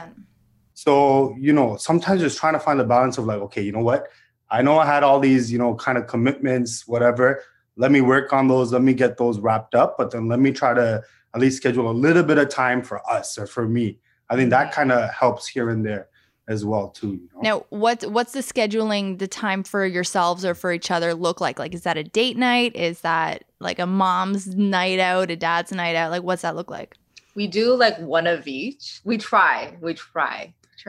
So we always do a date night. That's kind of like a priority thing. We do work together a lot. So we're always talking about work. So we don't get to just like connect and just hang out like we used to. So we always try to do a date night every week. This week we finally get one. Last week we skipped. That's why I feel like I was feeling that burnout. It's kind of in my routine. And I like schedule regular girls' nights. I mean, ever since the pandemic has allowed us to, I'm like, I need to get on that. It's just something that I need as well. And same with you. You try to hang out. I do too. So I always try to like, schedule something where it's like a little bit of a fun time, whether it's getting out, hang out with the boys or playing some basketball, something like that. But sometimes I could be like a weird hermit too, I need a little bit of time where it's like just me by myself. It's really weird. But I need that time to kind of just recharge, kind of get everything like, in order. I don't know, my thoughts maybe, but I feel like it always helps. Some peace and quiet, You guys know how it goes with kids. There's no quiet. It's horrendous. Never. And I feel like social media has become a full-time job for us. And I have a full-time job. And then I feel like kids are a full-time job. So I feel like I have 3 full-time jobs. Absolutely. So like, do you have other jobs besides social media, or is social media? Yeah. So we do social media. We recently, so I know she's talking about burnout. So we're recently in the phase of pretty much launching a event space and like photo studio in Toronto. Congrats on that, by the way, guys. It looks beautiful. It looks so beautiful. Thank you so much. So, you know, we're pretty much launched now. So just kind of getting that figured out. And it's kind of like having like a newborn baby in a sense, to make that comparison. But, you know, it's the growing pains and trying to figure that out and learning like what that new baby is like as well. And then we also do some more stuff. I'll let you go into the marketing stuff. Yeah. Well, we do run a marketing agency as well. Yeah, so that's initially our bread and butter. And the reason why we even started like putting ourselves out there on social media was because we kind of wanted to learn the back end of, you know, marketing and all that stuff, especially like influencer marketing. At the time, I was like, oh, like, let's learn more about it. Let's just look into it, content creation, whatever the case was. So it's kind of like, you know, like just learning as we go. We started that when we had Zay, our son, so like 3 years ago. So yeah, it's been fun. It's been a lot of fun. No, 100. It sounds like fun. And you guys have been very successful. You know, just watching you grow has been so fun. But that's a lot of time together. And, you know, Shane and I feel that too. It's like you said, Abby, you're like, yo, we just talk about work all the time. That's what we do too. And it's so hard to take ourselves out of the work. Like even our date nights, we turned into work. Like we also started podcasting on date nights. Really? Oh my gosh, guys. It's fun. It's fun, but it is hard to take. So like when you guys do have a night out, do you set boundaries? Or you like no work talk, or do you just kind of go with the flow? So I have to say we usually do just go with the flow, but there are the days like, well, it's been the past couple weeks for me with the new business, the photo studio. That's something that it kind of put me out of my like comfort, where I've never really like built something where it's like there, like it's a place that you go into. Like I've never really done that. So it's just like wild, like learning a lot of things. We have other partners as well. So they're like really into like real estate and design and stuff that like scares me. So yeah, it was like, oh my gosh, this is kind of scary. It's always like every single day I felt like I was like out of my comfort zone. So when we'd have the date nights and Vith would start talking about our new studio, I'd be like, okay, no, like we're not doing this. We're not doing this right now. Cause I like my brain needed the break or whatever. Yeah. So well, it's hard to get in the mood sometimes if you're stressed out about work. In the mood for what? Well, let's not talk about what happens on date nights too explicitly here. We have guests. I honestly didn't know what you were talking about. Okay. Whoopee you're talking about. Whoopee.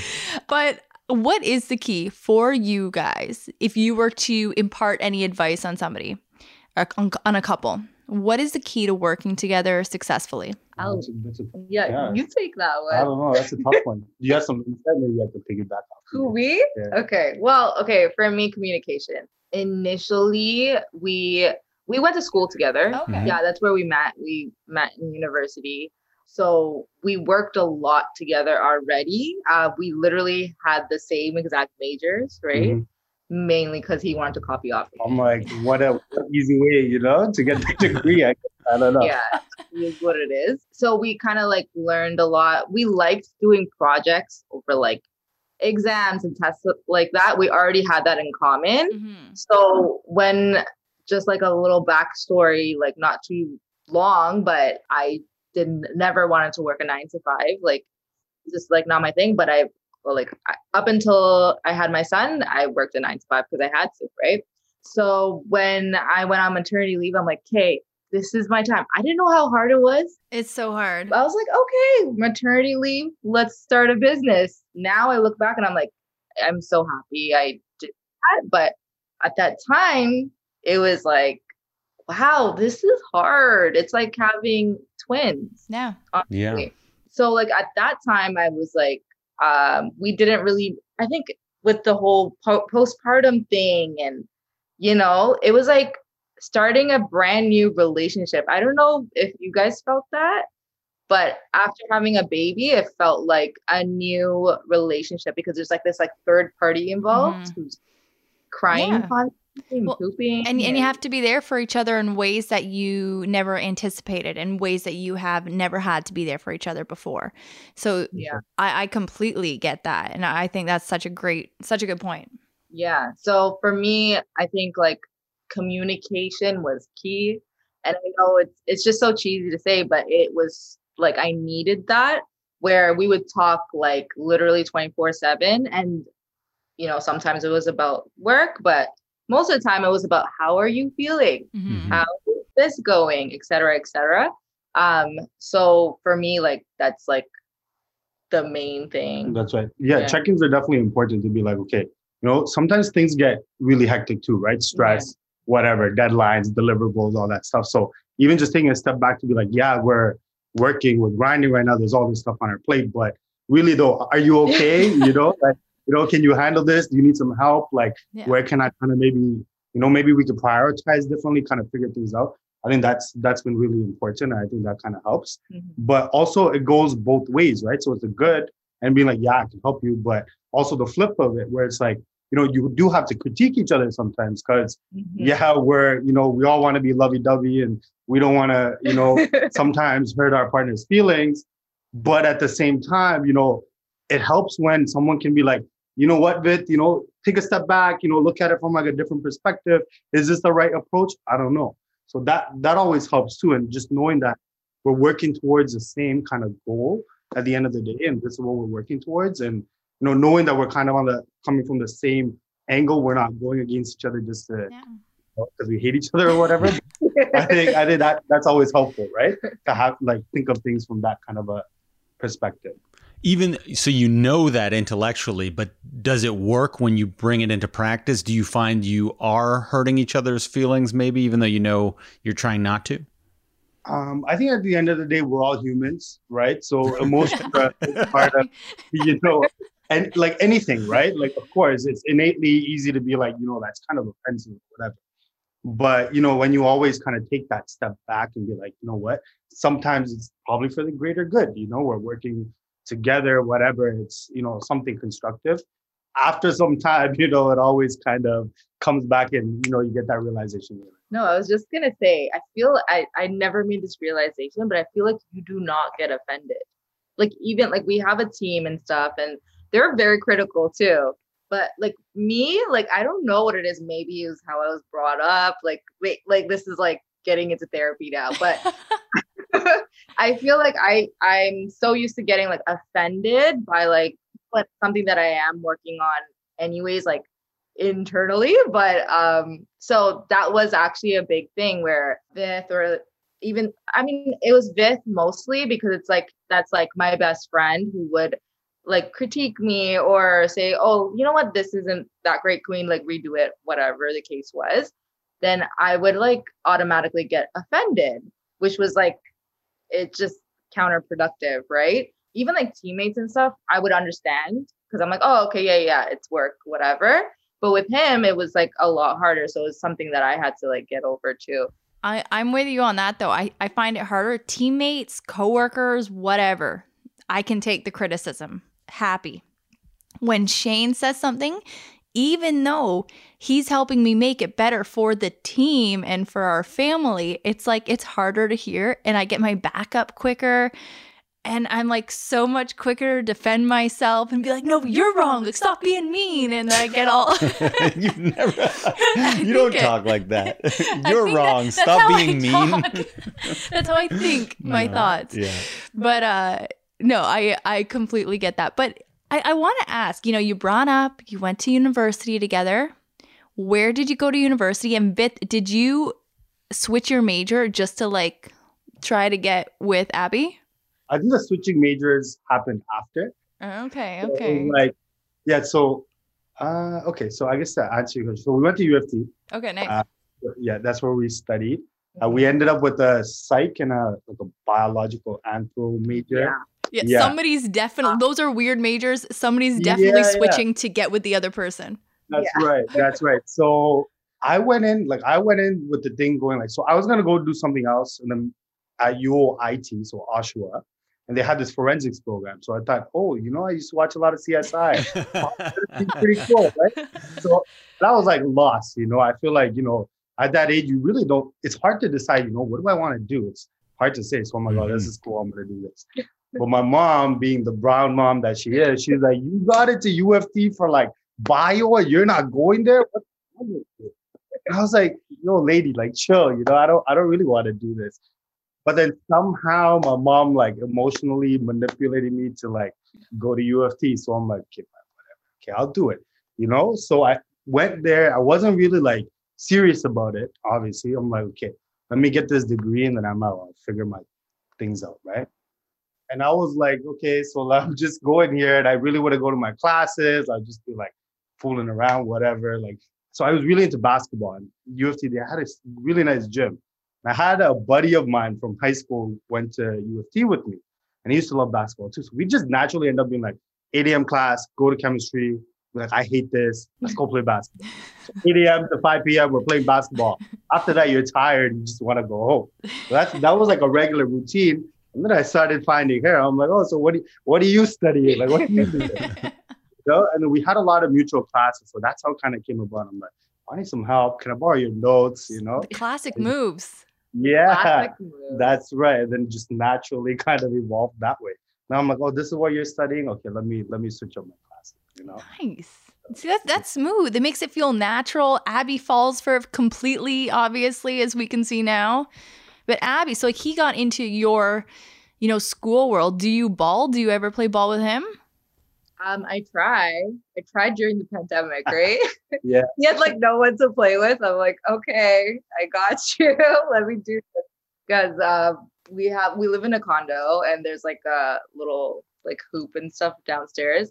And Zay was not like big enough. Well, even now he kind of understands the game. He's trying. He's better than me now, but that's pretty good. Yeah, I try here and there, but now I'm like, oh, Zay, go play with your dad. See, we love basketball and we're trying to get, I'll take either kid at this point, but we're trying to get Lucy into basketball because she can do more at this point. But she sucks. Like, is she ever going to be good? If she's 3, it's early to say. She could still turn it around. Guys, she can't catch That's anything. True. Like, she just puts her hands out. She doesn't even try. Yeah. I think it's hard to teach a 3-year-old like these things. Like I've been trying with Zay too, and he's like, I'm down for 2 minutes and then I'm over this. Finds like, yeah. I don't know. I saw the Tiger Woods doc. Tiger was like smashing balls like 300 yards when he was 2.5. Right? He was hitting it. I don't think 300. Well, far for a kid. And it makes me jealous. Like, is it too early to push a kid into something gently? What do you guys think? Someone once told me 7 years old is apparently the perfect time. 7. For That's sports. kind of old, eh? Yeah, so they're old enough to kind of know like, oh, I kind of like this, I kind of don't. But at the same time, it doesn't feel like, I think maybe they're a little bit more comfortable. I don't know what it is, but someone once told me 7 is a perfect age for like actual, maybe organized sports or something. Maybe give her some time. Yeah. You never know. Yeah, I guess. But that actually makes a lot of sense because parents get their kids into things really early now and then specialize them really early too. And then, I don't know, I see it floundering sometimes. I see the kids hating it sometimes. But You guys are Trend Family. This is your handle. I want to know what's behind the Trend Family and who has the last say when it comes to the family style. Clearly, we can't speak much on style right now, but this is what you guys are here for. Yeah. They're like our household. Don't judge me. Yeah, so she definitely gets the final say. I think it's me. Yeah, she's the one with that style vision, I have to say, so she's always like, no, you gotta tweak this up here and there. So yeah. usually, right? Yeah. I think it's a combined effort, but it's So the trend in Trend Family, that's referring to your clothes? I always thought it was maybe you were on every trend, like TikTok trend or something. So, okay, I'll tell them. Okay, so basically, when we were in school together, right, I was into dressing up every day for classes, you know. I would try to take pictures. It didn't go anywhere, like back in the day. What do you mean pictures? What does that mean? Like modeling? I did a little bit of modeling when I was younger, but like I would just wear a cool outfit and I'd be like, "Yeah, take a picture of me." It just didn't go anywhere. It was on my phone. Like, who knows where they are? It'd be funny to find them now. So one day he kind of looked at me. He's like, maybe you should do something with these pictures since you keep on taking them to every party, whatever the case was. So I started a blog and I just needed a name. And Vith came up with the name Trend Toronto because it sounds cool. That's literally alliteration. Yeah. Yeah. So we started up, I started the blog, and then I kind of started posting random pictures. And this was a really long time ago. And it was on this like platform called Blogger. I don't even know if that's around anymore, but so I started that. And then I think a couple years later, we started a blog on Instagram called Trend Toronto. And we would like go around the city and try to take pictures of the CN Tower and like do all the Torontonian things. Yeah, we really didn't have any direction. So we didn't know, like, this is like before the term influencer existed. This is like, we had no idea what the social media world really was going to be, right? It was just like a bunch of kids were like, oh, this is, Tumblr, these blogs, these are kind of cool. Yes. Like, Tumblr. oh, this is pretty cool. So it's just like messing around. And then we realized, oh shit, like this is becoming kind of serious. And then it was like, oh, you can actually make income from this. Yeah. And that's kind of how it snowballed. And then we had that handle Trend Toronto for a while. We're like, we naturally evolved. Like, we had Zay, things like that. We're like, this name doesn't work. It doesn't mean anything anymore. So then it was like, okay, like I think we need to rebrand and change our name. Like it's more like family inclusive now. We're not really doing these like highlighted Toronto spots anymore, right? So then that's how we're like, what can we name ourselves now? Yeah. Right. And then we decided, okay, let's keep that trend part and then we'll just throw family at the end of it. Yeah. So it's literally a very long story and it has like no relevance. Yeah. People think our last name is Trend, which would be cool. That would be very cool. That would work very well. But no, Vith, you said something in there that I'm curious about. Just the fact that you guys like started doing this, like taking pictures, Trend Toronto, going out and doing this thing even before a lot of people realized that influencers could make money. And Vith, you were saying your mom was like, no, you got to go to U of T, you got to go into bio, you got to have this like pretty classic job, right? What is her thought? And Abby, I'm not sure your family's thoughts on it, but what do your families think of it? Because I can tell you ours, they get it, but they still don't get it. Like I'll be working from home one day and then all the parents are like, oh, we're going to stop by. And I'm like, no, I'm working from home on social media stuff. And I really have to spell it out for them every time. That's right. It's funny that you say that. So we have like this joke around all the time. So like, our parents' perception of, success is like you have this, illustrious 9-to-5 career. You're like a doctor or engineer of some sort, doing these weird, sort of professional careers. But in the beginning, when we started this, my mom really would be like, so like, when people ask me, like, what do you do? What do I say? How's their biggest concern? Like, what do I tell them? I'm an influencer. And then at that time, it was like, I don't know. Don't tell them whatever you want. I don't know, right? And that was like a classic long time battle of like, I don't know what to tell people what you do for work. It's weird. It's whatever. And then also on the flip of it, they see certain things on like social media and stuff and be like, oh, but like you have time to do this, but you don't have time to do that. Oh yeah, there's that. And that's like, our family, but it's like a bunch of people. Like even like sometimes we found that within our immediate friends, extended family, they'll be like, oh, like, come like shoot the shit with us. We're hanging out, we're doing this, but then we have like, some sort of project due or, we're at like some sort of an event, we're invited to an event, we're there, we're working. But to them, it's like, oh, you just ditched us to go do this. Like, they don't get it. But I'm like, no, like, this is my job. Yeah. This is how I put food on the table. Like, I need you to understand. But it's hard to also ask somebody to understand too at the same time. That's not really fair. Yeah. But it was hard. It was really tough in the beginning. So. At what point did things change where they started seeing some success maybe and then they backed off? Great question. Yeah, that's a great question. I think it was earlier this year. Earlier this year, even then, I think there's still a little bit of like that doubt around, it's still like, do you guys have a real job yet? Oh, my dad, like literally anytime, like because I drop off, say like for the weekends or whatever, anytime he has like 10 minutes just with me, he'll look at me, he'll be like, are you okay? You eating? Do you need any money? Like, everything okay? Every single time, and it's been a really long time now, and every time I'm just like, Dad, I'm fine. Like, it's fine. But yeah, even with him, like with my dad, he kind of semi understands it, but to him it's like, but why don't you just go do this job and then you don't have to think about it? He sees like how long it takes us to like do certain things. Mm-hmm. He's like, why are you working at 8 p.m? I don't get it. Why do you have to do this? And it's like, Dad, I like to do it. That's why. I know it sounds weird, but like I actually like my job, and that's why half the time I'm like working on it at night or whatever the case is.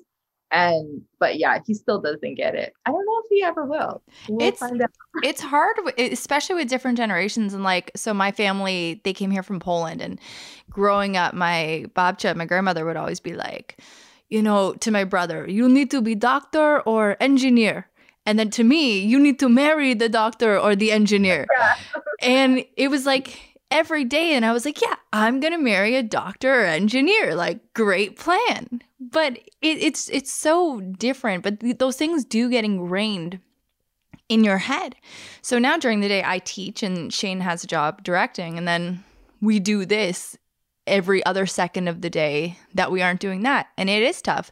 And sometimes even I have a hard time wrapping my head around what we do. Like, we get to talk to awesome people for interviews. We get to like sort our shit out publicly on podcasts every week. And it's so unusual. And sometimes I find that I get, imposter syndrome. Yeah. Do you guys ever get stuck with anything like that? Yeah, it has a lot of it. I have a lot of imposters. Yeah. I think you said it perfectly. I think it's the fact that from a young age, there's certain things kind of ingrained in your mind. So, for me, I'm in a similar boat as you in the sense that like, you got to be like a doctor, engineer, something like that. Right? So similar case as your brother, I guess. And then it's like, okay, so now I don't work a traditional 9-to-5 job, right? So sometimes like, and I used to do the whole corporate, like I did corporate jobs, and I worked that suit and tie life, and getting up at like, 6 a.m. to catch a train. And I'm like, I absolutely hated that. But then it's still like, that old world of like, that hard work, like, spending that, sometimes that's 8-9 hours, whatever it is. It's like, oh shit, I'm not doing that, but I'm still doing my thing. Like, it's still working. So sometimes it's like that old stuff that's like ingrained in you, and trying to, get that kind of like reparent yourself in a sense. Sometimes it's tough. Mm-hmm. I think that kind of adds to that imposter syndrome. And then also, I don't know, sometimes it's that like, maybe it has something to do with confidence and stuff too. I don't know. 100%.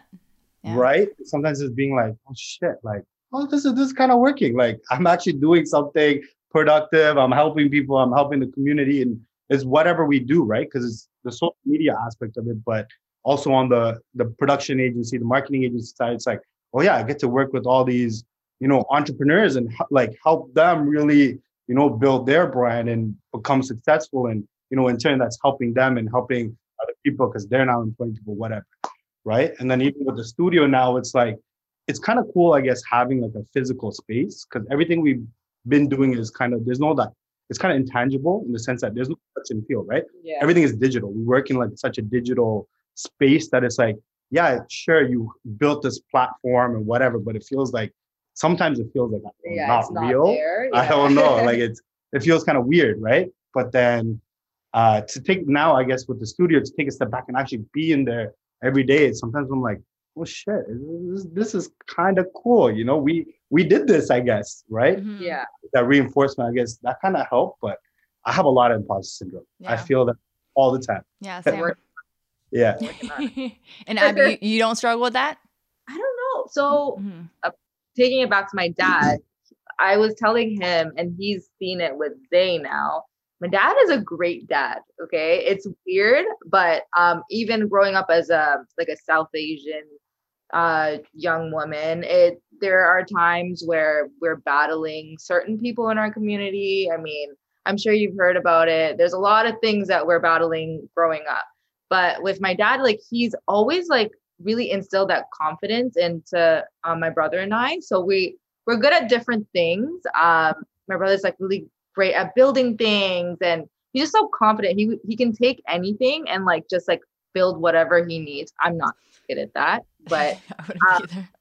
with a confidence factor, like I find that like I do have a lot of confidence, and it's just kind of like I can believe in myself, and usually it's like, okay, like I can get this done. Let's get it done. It's okay. Like let's get it done. So I have that mentality. Obviously, I have my days and like my weeks sometimes where I'm like struggling. But again, that communication thing comes into play. I'm able to talk to him about it. I'm like, I'm feeling this way, and then I kind of like work myself out of that. But yeah, I mean, that's why when I see him dealing with that, I'm just like, what are you talking about? You built this, or you're doing this, like, and I have to kind of like reinforce it. But I'm working on like saying things like to help him cope with that, because even like the imposter syndrome, like we only took it in like I think like the end of last year or something. Yeah. Pretty recently, which like we've been together for like a long time. Yeah. Like 10 years. So it's like, oh, okay. This is something you're dealing with and we need to work on it. You know what I mean? Mm. Yeah. And just like after you have kids, like you said earlier, when your relationship changes and the way you need to be there for each other changes, as it does when you get in a business with each other. Because again, it's just opening up all these new facets of your relationship, all these new stressors that you don't know how to deal with, because we're learning too. So like I'm learning how to deal with this. Shane's better than me at it, but he's learning how to deal with me in this. And it is tough. I always say to Alex, if you were my employee, I would fire you. But he would have fired me 150 times. Because it is like I'm the boss, and because we love each other, you know, you can kind of take advantage of the other person knowing that they're always going to love you. Is your relationship like that, where one takes more of the boss role and is like, we got to hit this, this, and this, and the other one's more of the employee? Or do you feel like you're both the boss in your own way? Great question. Sometimes I feel like I'm like the boss, and I have certain things that I need to, you know, like it's a deliverable or whatever the case is. I'm kind of like explaining it to him and having him understand what I need. And then a lot of the times, like you kind of take the lead on that, and you're like, we need to hit these numbers or whatever the case is. He also deals with our team for Trend Social a lot. So like in that scenario, I am like an employee at that point. I just deal with like communication and like emails, like things like that, as opposed to like taking on a bigger role for our marketing company. I guess, so, I guess that question is a little bit tough, because we have our roles that we play in different situations, right? And I guess for different things, it's kind of different. So when it comes to like, you know, the content aspect of it, I'm the employee there, you know? So I'm like, okay, you know, Abby, let's go, tell me what to do, whatever. And then that's for like the whole, you know, the behind the scenes, like, you know, getting things ready, what to wear, what are we doing, whatever. But then when it comes to like actually, you know, let's say setting up the lights, cameras, whatever, then she'll be like, you tell me what to do, you know? I don't know, like I'll step back and I'll let you handle that. So we kind of have like, we always define our roles whenever we try to do some benches. So there's no like, you know, stepping on each other's toes and things kind of flow. And we always try to play our part, even though we are sometimes stepping on each other's toes and you got to do this, get this done, or we got to hit this target. Yeah. But it's kind of juggling like where it fits. Yeah. Right. Yeah. I heard someone say before that you're the closest to success when you're about to quit. And I found for us, we've been at a few points where we weren't going to quit, but we were talking about quitting almost to challenge each other to see if the other person cared. Then we had a huge leap. Like we just had a massive leap. We got like 15,000 followers within 2 months or something. It was like, wow, this really changed. Thank God we didn't quit. Yes. Has that ever happened where you've had the conversation like we should quit, whether you felt like you really wanted to or not, but you had the conversation about quitting? I think a couple of times. And I think sometimes the imposter syndrome does lead to that as well. You know, and sometimes that's like a huge factor in like being like, I don't know if I can handle this anymore. Yeah. But then at the same time, it's like, you're right. Sometimes those tough moments and those periods where you're like, I'm ready to kind of give this up. And then you take a step back and then you're like, okay, let's keep going. You have the biggest sometimes opportunities, leaps, whatever the case is. And you're like, oh shit, it's kind of worth it, Yeah. So I think with like, and you guys can obviously attest to this too. Like when it comes to running a business, there's so many times where, there's like, oh, things are great. Things are awesome. And then it's like dips and valleys. And then you just go through this dip and you're like, oh shit, like what is happening all of a sudden? It's like things are getting tough. And, there's these clients applying this type of pressure on me. Oh shit, you have to deliver whatever the case. And those sometimes get tough. But then, you always know there's another peak coming at the end of it. I guess sometimes it's taking that moment to be like, oh shit, okay, let's just keep going. That's when those kind of breaks and those conversations and touch points kind of help too. But yeah. So basically, like I was even talking about you guys to him recently because burnout did hit, like I was telling you. And with social media, I mainly started it to connect with people. That was literally what it was to me. It wasn't anything about monetization or anything like that. It was just to be creative, whatever, fun. But I felt like the fun was taken out of it for the past. When it became work. Yeah, when it became work, right? Yeah. Which we still have fun with it when we're creating like our organic, like funny content, but we haven't really been doing that recently. So yeah, the past week, I think we were looking at your channel, especially on TikTok and everything. It's inspiration. Inspirational. You guys are putting out like amazing content. Thank you. And we're like laughing our heads off, which is like, thank you. We needed that. So then we're just like, that. okay, we love the community. So it's like, it's great to like see you guys growing and thriving. So we're like, okay, inspiration. It's good. We're going to get back right into it. It's going to happen. So. No, and it always does, right? As long as you're working at it. And I totally appreciate that. If you saw the bickering that went on behind the scenes of these funny skits that we're shooting, it would open your eyes. And if we're doing it all in front of our neighbors and stuff, guys, goodness. it's so embarrassing. Because we're actually on our porch out there and all of our neighbors hate us. They don't actually hate us. They just think we're like two young goobers. Like we're the youngest people on the street. Yeah, they don't understand what we're doing. No, absolutely not. But one thing that you guys said that I think is so key is that you clearly define roles when you're doing things. So like one person's the boss at different times. And I think it's so good because then it helps your partner to manage expectations. And I just wanted to point that out because I thought that was so good because that's something that I need to get better at personally. I think we as a team, I'm going to speak on behalf of the two of us. Yeah, you. Oh, okay. I think we could get better at that. But I think that's good.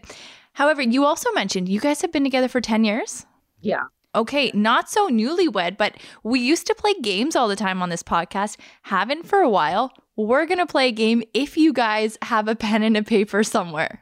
She's just springing it on you. I can get a pen. Please. We haven't done this in a while. This is a perfect night. All right, cool. I need a little fun in my life right now. Yeah, I'm down. I am down. I actually have paper. He's gone to get. Does he need a piece of paper? No, you only need one pen and one paper at a time. Well, and he's going to have to like remove himself. No. Well, he might be able to hear. No, he can write it down first and then, you know what I mean? Oh, I see. Yeah. No, this is good. All right. So guys, just a little insight into our life.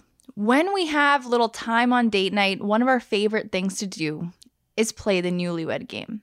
So like we will pull up old episodes of the Newlywed Game on YouTube because they're like ridiculous and so funny. And we will answer the questions as they ask them. We will play along with the other people, the contestants. Yeah. And we'll see, we can gauge our love based on how terrible or great we do. It's really fun. It really is. Yeah. No, it is funny. So guys, we're gonna play a little quick Newlywed Game.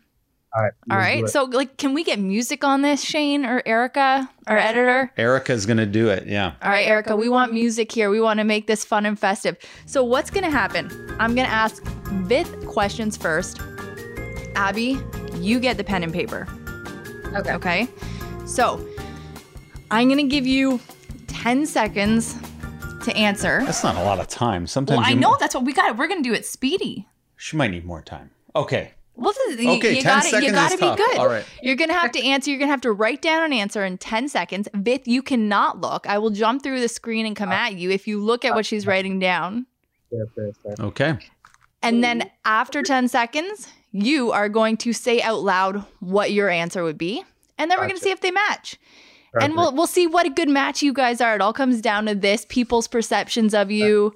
I'm kidding. But all right, Vith. Who is Abby's top celebrity crush? Don't answer yet. Abby, take a couple seconds, write it down. Vith, you think about it. Okay. We need like a timer noise. This is gonna be funny. I don't know. This is a tough one. She always changes these celebrity crushes up. It happens. On a regular basis. See, So- Shane's got an arsenal of like 20. No, I don't. It's I'm always like- the same. Well, okay, 5. But I have to Mhm. got to keep them all straight in my mind so I don't get too jealous. Who's mine?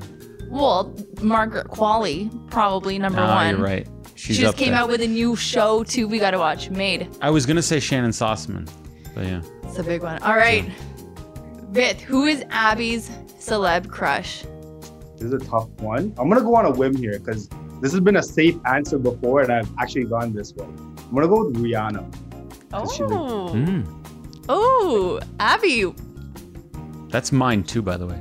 Oh, this time. Okay. Went with the guy this He's time. like this time. I mean, you always switch it up. It goes like, one day she'll be like, yeah, I went, I like, love super like classic. Beyonce. Yeah. And then yeah, next yeah, day it'll yeah. be like Channing Tatum. And then one day it'll be like, oh my God, Ludacris. Like, I don't know. Can't keep up. Oh my I god. like like that. Ludacris being the celeb crush though. I don't think he makes that list often. So I put down Trey Songz Oh, Trey again. Songz. Another. Mm. That's Should have known that. I should kinda have known that. Jeez, Vith. Come I've on. Stay on top. I- Shane, who's my celeb crush at the moment? It's always that guy in the kilt. What is his name? It's that show. What's the show? Outlander. It's are Outlander. You, are you into Outlander? Either of you? Whoa. There's this Now- guy who stars in the show. He wears kilts. Yeah. And you're He's like hot. really into it. What's his It's- name? Sam Heughan. Sam Heughan. That's it. But it's typically, I think, between Sam and Serge Ibaka. Yeah. Okay. There you go. Okay. Which one would you have said? Well, Serge has been You gotta write posting it down. some pretty fashionable pics lately, so I appreciate that. Again, just for the fashion. All right, next question. Vith. What habit of your wife's is the most frustrating? While you think about that, Abby, so you have to answer from Vith's perspective. Can you repeat your question? What habit of your wife's is the most frustrating? Okay. There's a lot. Oh God, there is a lot. I'm just kidding. I'm just kidding. Shane, while they think, what's my most frustrating habit? Well, I know it. You tell me if you. Let's see if it aligns.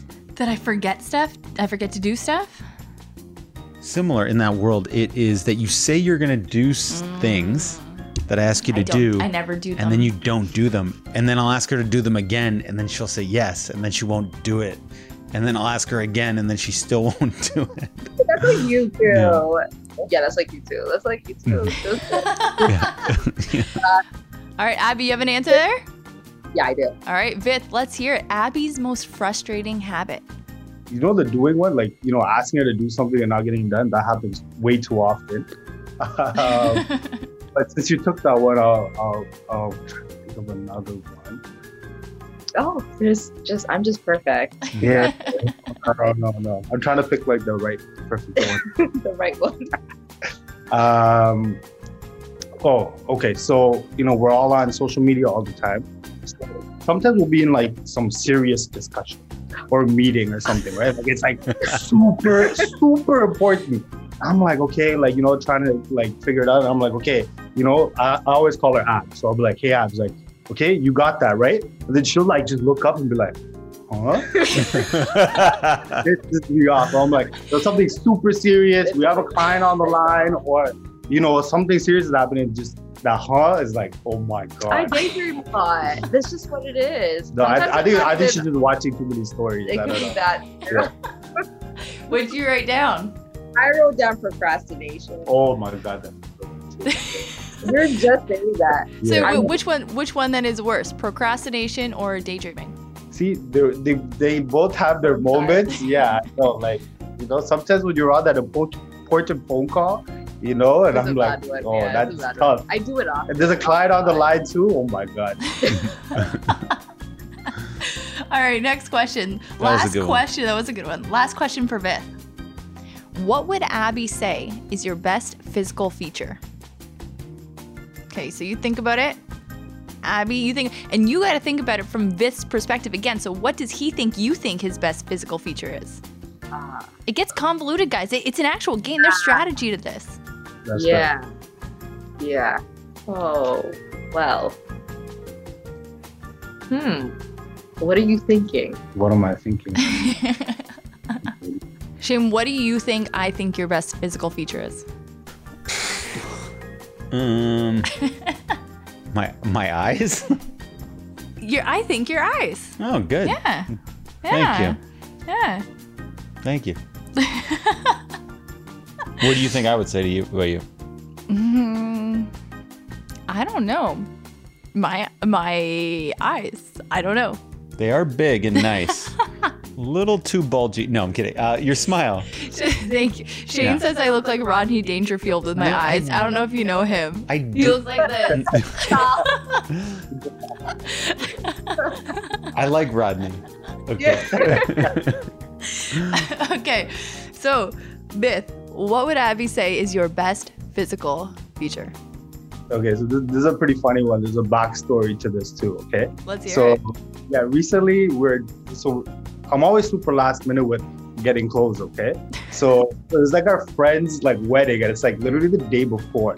I need to go get a dress shirt, okay? So I'm trying on these dress shirts, I'm trying them on and all the sleeves, like instead of going to my arm, it just stopped like quarter way. Okay, and then to make me feel better, this girl goes, you know what, Vith? I always liked your big shoulders. Shoulders. I love it. I love it. What'd you put? I actually put shoulders. Hey! Say that because he was so upset and he was just like, I wasn't upset. I was just like stressful. Yeah. Last minute, we're like running to the mall, and then the mall closed at 8. We're in there at Yeah. 7 p.m. Okay, so I'm like, yo, this is rough. Yeah, it was a. Yeah. I'm like, I like those shoulders though to make you feel better. Yeah. Wow. There you go. Pair of shoulders, keep you feeling safe, strong, better to hug. It's good. All right, guys. So we got 1 for 3 on that side, which is pretty good. We only got 1 for 3 too. But switch her up. Vith, you take the pen and paper. You gotta think like me. I know. I gotta think like. Yeah, this. get in that old brain. All right. So Abby, what is the most romantic thing that Vith has ever done? So don't say it yet. Vith, what's the Like most for her. Yeah. Yeah. What's the most romantic thing Vith has ever done for you? Vith, you got to think about what Abby thinks is the most romantic thing you've ever done. Vith is panicking right now. Have I done enough romantic things? I don't know. I do a lot of romantic. Is he a romantic guy, Abby? He is.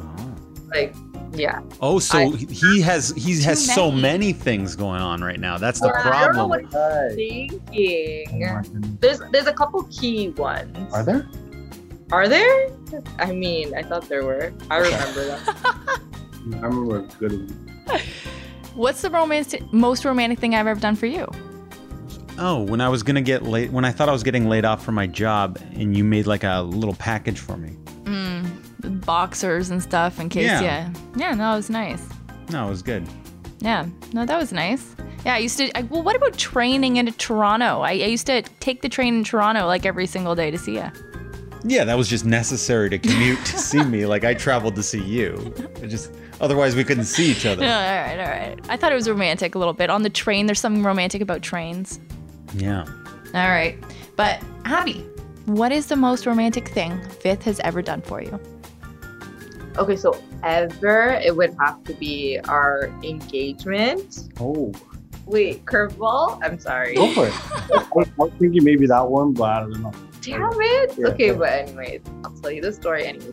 So basically he planned this whole like extravagant engagement, which I didn't really expect. I was just like, oh, if it happens, then it happens. But he was kind of telling me like, oh, you know, I don't really believe in the whole getting engaged thing. Like, you know, it's whatever. And I really wanted it at the time. I was just like, but I want a ring, blah, blah, blah, whatever. Fast forward, he had planned this like whole like thing with my friends and family for like, I think like 4 months or something. Yeah, Like you had the ring for, yeah. And then he took me back to my school and like did this whole like decor thing. It was nice. So wait, did you guys got married engaged when you were in university, or is this like No, it was post? after. Yeah. It was after, but we just went back to the school for. What's the decor thing? What's that element? What do you mean? There was like flowers and stuff, and you asked one of our like mutual friends, so she's good at like decor and setting things up. So Yeah. she set up like this table with these lights. Like it was actually pretty cool, you know? There was like candles that they lit up with like some flower petals and all that stuff. Nice. Pretty dope. Yeah, setup. you did well. Well, That's thanks. awesome. I now I put something basic compared Wait, to what'd you put? So I put your last birthday surprise because you were pretty Oh, loud. that was nice. Yeah. So yeah, me and Zay, we filled the whole bedroom up with like balloons. So when we woke up, the whole place was like filled up, and she had like breakfast. Me and Zay did up with the stuff. Yeah. Okay. Great. Well, yeah. see, you know what? Sometimes it's the less extravagant Yeah. things that just happen on the everyday, and like, you know, makes at home times and everything feel so much more But both special. things were pretty extravagant. Both things were Yeah. pretty extravagant. Yeah, the balloons are tough. Have to get guy, I guess. I don't know. What is it? I'm a simple thing. Yeah. Do you ever do simple romantic things, or does it always have to be like a notch above? No, I think simple is the best. I think Yeah. sometimes the classic ones are always the best ones. They Like, involve food. you know, like yeah, I Yeah. feel like, you know, just a nice classic, like, you know, even if you just get to have like a nice peaceful dinner together, whatever. I think sometimes those are like the best, Yeah, Yeah. you know. that is true. All right, guys. Next question. Abby, if you wanted to impress Vith on a night out, what would you wear? So on a date night, we'll say a date night. If you wanted to impress him, what would you wear?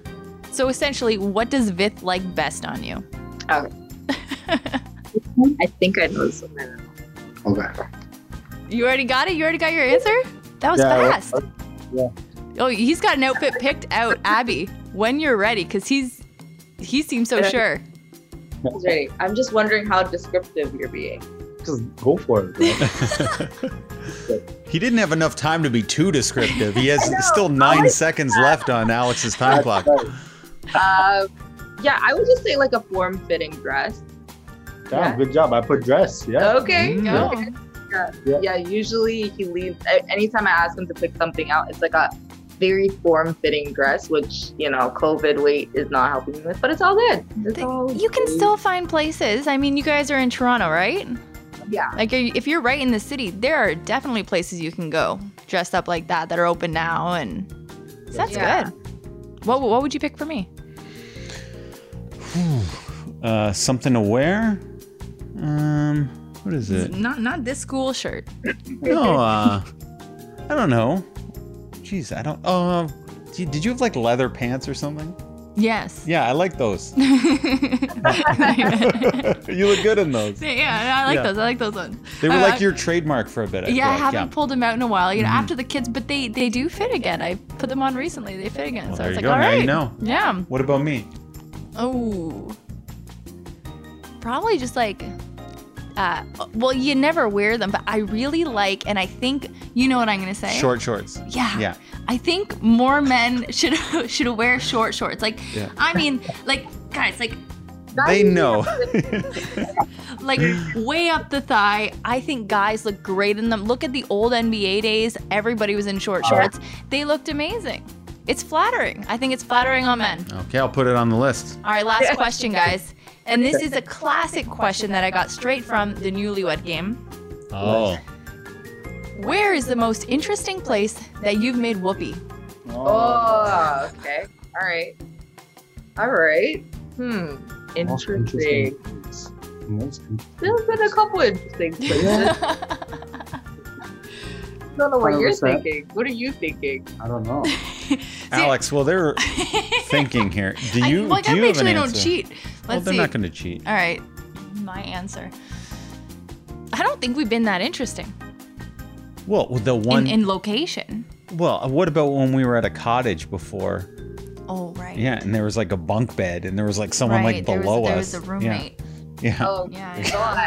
I love it. You gotta do what you gotta do. Yeah. You know? No, we made a fort, guys. We made a fort in the bunk bed, so it was like kind of its own. Oh yeah, they weren't room. below us. It was like someone was They were beside cross. us. Yes. Anyway. I think I brought that up to him the last party we were at. Oh, okay. All right, Bit, do you have something written down? I do. All right, Abby, where is the most interesting place you've made whoopee? What did you write? I wonder. Because I mean, like, then we're gonna reveal 2 places. I know. Good point. There was okay. I mean, when we were younger, this was all when we were younger. Now we're just boring. But It has been COVID. yeah, there was like this one place at our old school. Is that what No, you that's wrote? exactly what it is. Is that what you? Yeah, the bathroom, the upstairs. Just like a really gross. It was really gross, honestly. But like, So honestly, the school is massive. Okay, so there's so many like weird places that you can go on, like in this building on like the 4th floor, and there's like no one there, and it's like usually like faculty, like we studied the staff place, and all this other stuff. where it's like, Yeah, there's no one. no one there. So there used to be this one bathroom. Study breaks. Sometimes you gotta de-stress. Now, were you guys the only people at U of T who knew about this secret whoopee spot, or did you have to like wait in line? Oh no, I don't know if anyone knew. Like, I don't know if anyone knew. There was like one time that somebody like knocked on the door, and I was just like, "What? Did somebody discover our spot?" Oh, so this was multiple times this happened. Yeah. Oh yeah. Oh wow. It's just their spot. That's like, yeah, No, that's that's at least semi-regular. We didn't live together. Yeah. Can't take your girlfriend home in a brown house. So Yeah. had to make do. That was tough. That was tough. Gotta do what you can, guys. I respect that. And you know what? I think that's the perfect place to Oh, I thought you had a confessions question. Do you not want to They ask them? just gave us lots of confessions. okay. The That interesting was a- whoopee spot. Okay. That was a lot. Well, guys, Yeah. Thank you for getting in on the game. It's been so long since we did a game. It was fun, made my heart happy. You guys make my heart happy. You are so fun to watch. You're so adorable, and I love what you put out there. But where can listeners go to check you out, check out your projects, check out House of Light? Take it away. Go for it. Well, you can just visit us at Trend Family on IG. I have a link tree, so all our links will be there, and they can even check out House of Light right there. Yeah, and House of Light, I guess if you want to throw in the IG handle there, it's at thehouseoflight.to. Yeah. We'd love to have you guys in. Yeah, we need to have you guys are- in. Yeah. Yes. I'm going to Toronto next Monday for an event, and I'm just excited to get back in there. And then we will, but I'm going alone. We'll figure out a time when Shane and I can go up, and we definitely want to come check it out. Hell yeah. 100%. Yeah. I actually have a question for you guys, if you don't mind. I know we're the guests and everything, but I want to ask you guys a question. So we're really inspired by your content and all the work that you guys, put into really creating your content and things like that. So I guess it's a 2-part question. So 1, how do you guys get your inspiration? And 2 is, what motivates you guys to just keep, grinding and keep like pushing out this content? For me, it's what I've been doing since I was 15. Like I've always worked in television. I work in short form television. So my day-to-day job is making 30-second commercials. So I work at Much Music and TSN. I make those commercials. So my brain's always thinking of that type of content, whether I want to be or not. Right. And so it's not that it comes naturally, just through working for so many years, it comes naturally to me now to do that work. And a few years ago, Alex approached me when we were eating breakfast, and she just said she wanted to start an Instagram account, not knowing how much work would go into it. But I knew it was going to be quite a bit of work. And I just really had the desire for her account to be successful. So I became obsessed with just it growing. And that to me is what I get. It sounds weird. It's not so much the content. It's watching the content make her account grow is what drives me. more than anything. And so that is such a dangling carrot. You always want to get to that next marker. It's like, if we get 15,000 followers, we'll feel really good. And then it's like 30 and 50. And imagine one day we got 100,000. We'd feel like, I don't know, we'd be at some sort of utopia. But of course, once you get to 100,000, then you just want 1 million. But I do like that carrot always dangling. And that's what drives me, just for my answer part of it. Yeah, no, for me, I like working with Shane ultimately, even if it leads to arguments and bickering.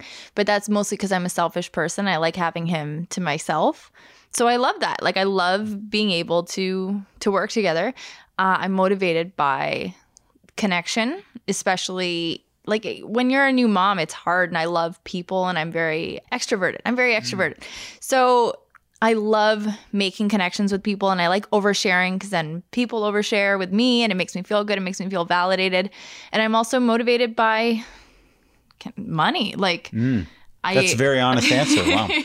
And it's nice to see a passion project.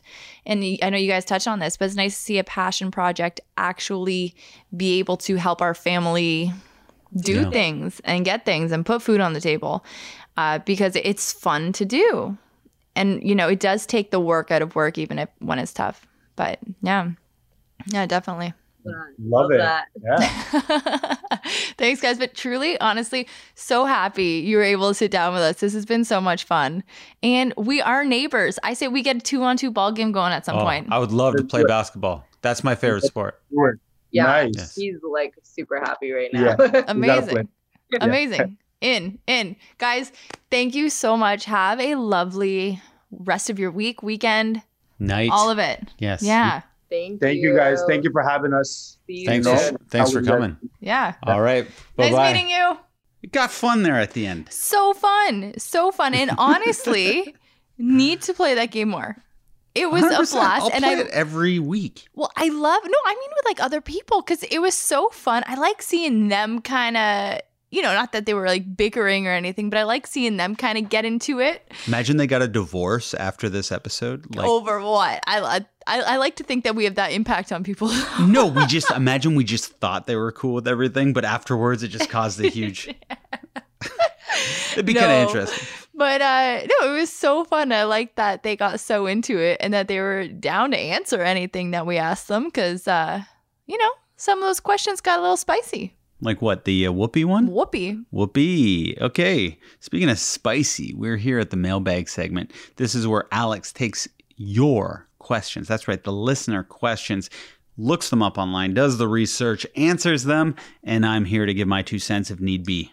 All right, we start off on a pretty personal note this week. First question, how is Lucy feeling? So Lucy, as mentioned, she has a UTI. She reverted back to diapers because she developed this like insane fear of the potty after being constipated for a little bit. And then she started holding it in so much that she gave herself a bladder infection. And her butthole still hurts a lot. Well, that's the thing. So we think she has a fissure in her rectum. So we got to give her a lot of bran, and we're trying to soften her poops and keep them soft so that she loses this fear, because she is back in pull-ups and she's been totally nighttime potty trained for about a year.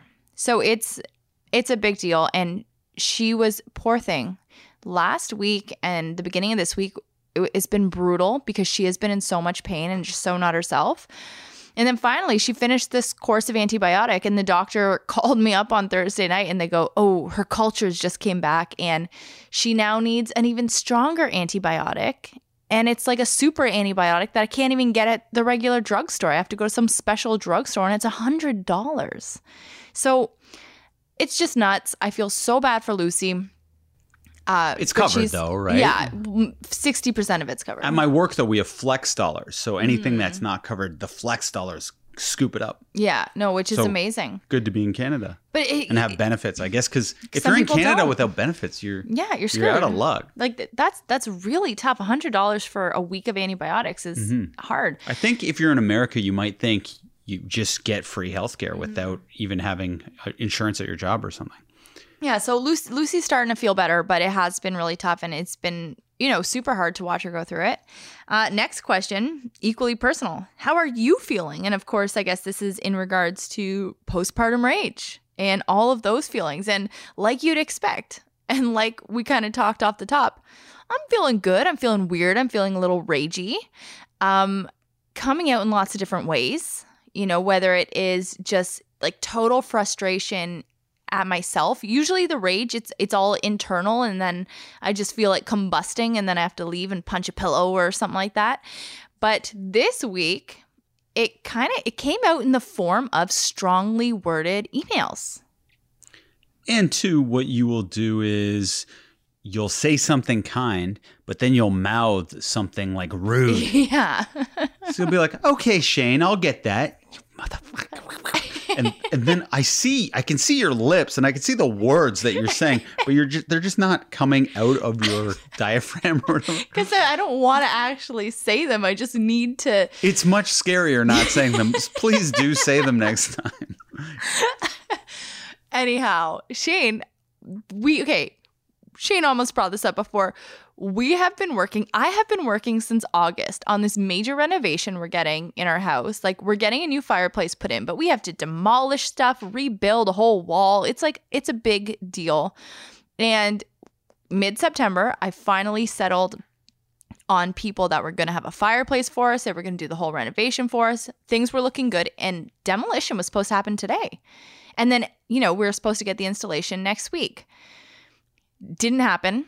The people called me, told me that it was all going to be delayed by at least another month and a half, at least.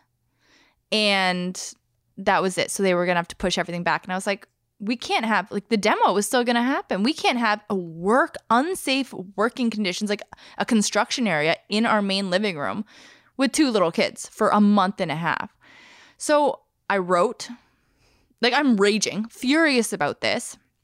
Because I had foreseen all these problems and I brought them up to the company, and they assured me, promised me that they had ordered all of their materials way earlier and everything would be there on time, and that they were very diligent about that for this reason.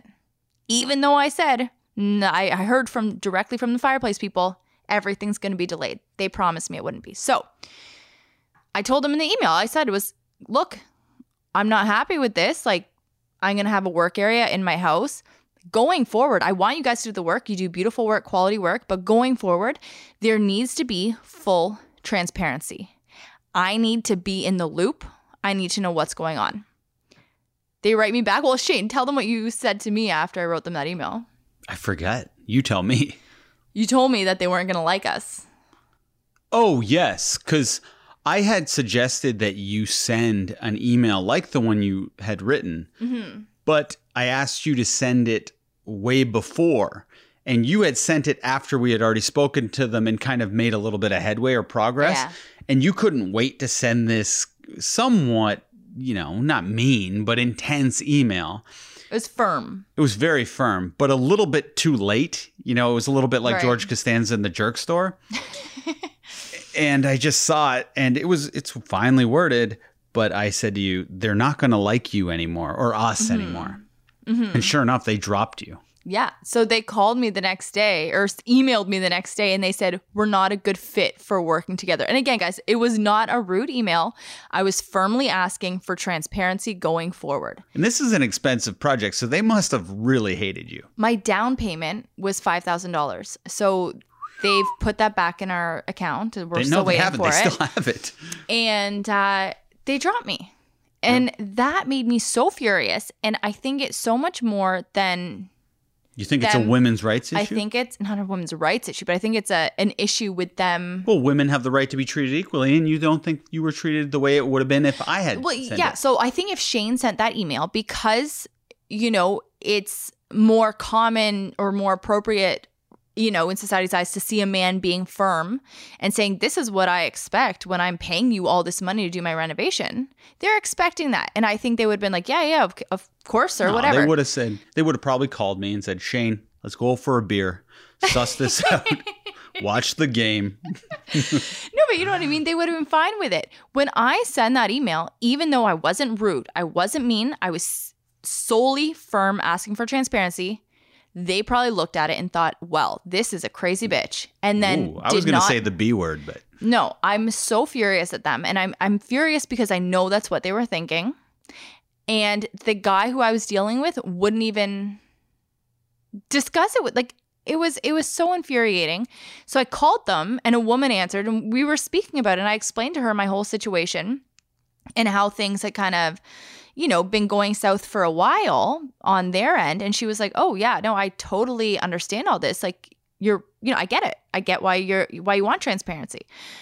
And then she was going to make an appeal for me to the boss because she understood it when I explained it to her on the phone. And then I just called back. You and I talked about it, Shay, and I called back and I was like, you know what? You're right. Things are soured. Let's not go forward with you. And now we're just doing it on our own again. So we're kind of at square one. that was a personal question. What was it? How are you doing this week? Oh, yeah. How are you feeling? Yeah. Well, this is one of the most personal questions I've had in a while. I'll tell you how I'm feeling. Well, do we have another personal question? No. We'll kind of. Okay, what's your favorite Halloween memory? So I got two. Oh, that is personal. Shane, while you think. So one of my favorites, it was like every Halloween from, 7 until I was 10, whatever the ages were. Just all the friends from my neighborhood and all of our parents, we'd all get together at my house. All the kids would have their big pillowcases, ready to go out trick-or-treating. And the parents would fill up their like thermos mugs with like specialty coffees, like, special Alcohol, coffees, or wine or whatever. And we'd all walk around together and it was so much fun. And then at the end of the night, me and all my friends, like there'd be so many kids and we'd all just dump out our candy bags and sort through our candy while the Monster Mash is playing in the background. Then all the parents would be sitting there like, stealing our Reese's cups and drinking their whatever. And it would be such a fun time every single year. Moms and dads, kids. And on like just thinking about that, I'm so nostalgic for that. And I'm so excited to do things like that with Betty and Lucy. Like it was so fun. And then my other favorite Halloween memory. Because the first memory was pretty generic, I must say. Yeah, no, but it's just like, it's that thing that you do on Halloween. Yeah, I agree, yeah. My second favorite Halloween memory, I had my first kiss on Halloween. What's his name? I'll kill him. Zaya. He was at a school dance and I was dressed like a pirate.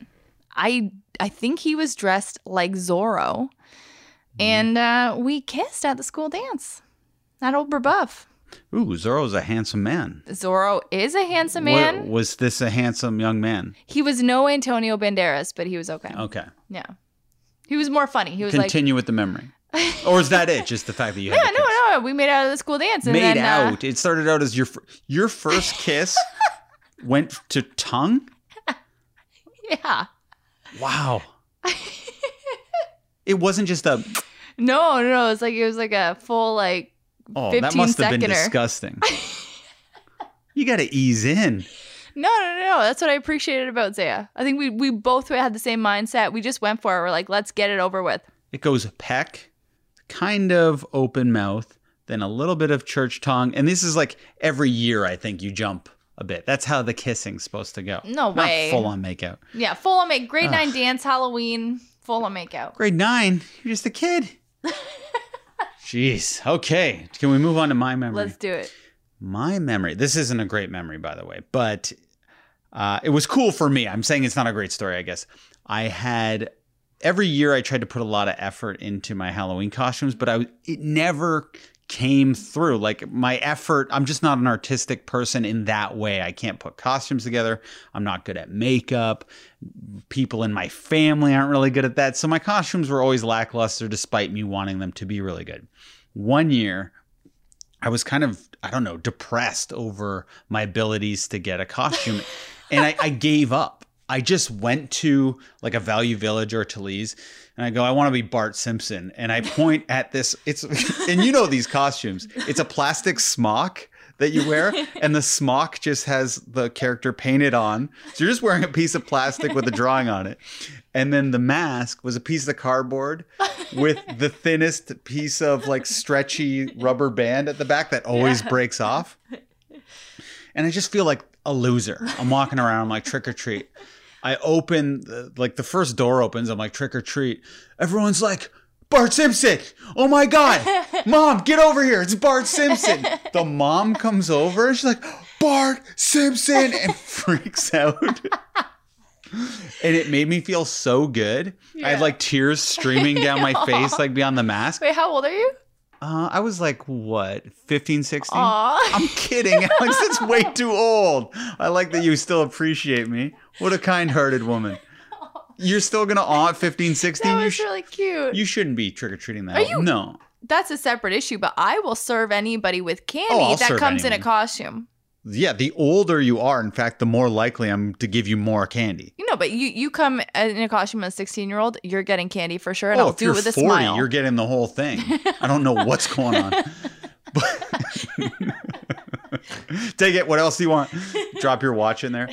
But yeah, it was a really awesome Halloween experience. And it just showed me that, oh, maybe there's not a lot of people wearing these shitty Bart Simpson costumes, and that makes it unique. No. And Bart was a character I loved. So sometimes it is the thought that counts when it comes to the costume. No, absolutely. That's so cute, though. Wait, how old were you, though? I was probably 10. Yeah, no, it's adorable. 7, maybe in between 7 and 10, one of those I ages. do like the image of you as like a 15, 16-year-old being so happy that you're crying. That really warms my heart for some reason. And, well, I couldn't tell the story as good as I wanted to because the people who opened the door, they had accents, and I just can't do the accent, but it just made it so much better. All right, next question. I like the Halloween one. All right. Any tips for a first family holiday together as a blended family? So they're going on vacation as a blended family for the first time. I don't have experience with this, but I did a lot of research, and I think these are great tips for whether you're going with like new friends or blended family, other family members you don't see maybe all the time. First off is don't bind yourself to expectations, especially like this is your first trip together.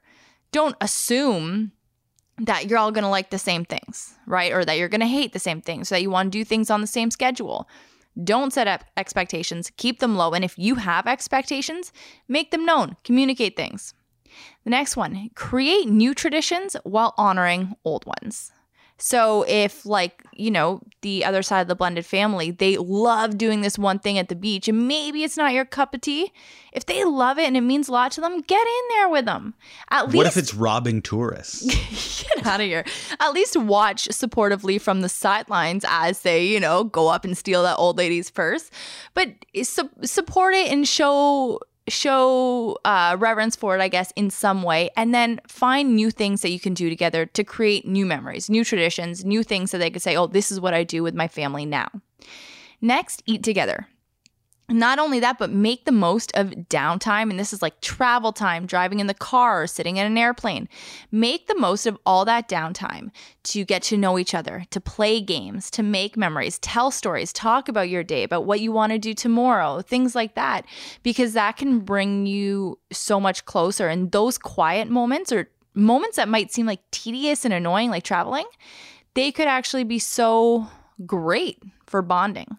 And so much bonding does happen in those times. And lastly, give the kids a say, especially if they're not your own kids. Give them a say. Figure out what they want to do and go with it sometimes if you can. And if everything works out, because then they'll feel respected. They'll feel like you do care about them. They'll feel seen. They'll feel heard. And then they'll just think you're cool for wanting to do things that they want to do. So those are the tips that I found. Shane, do you think you have anything to add? Theme parks are nice. Yeah. It's a little something for everybody.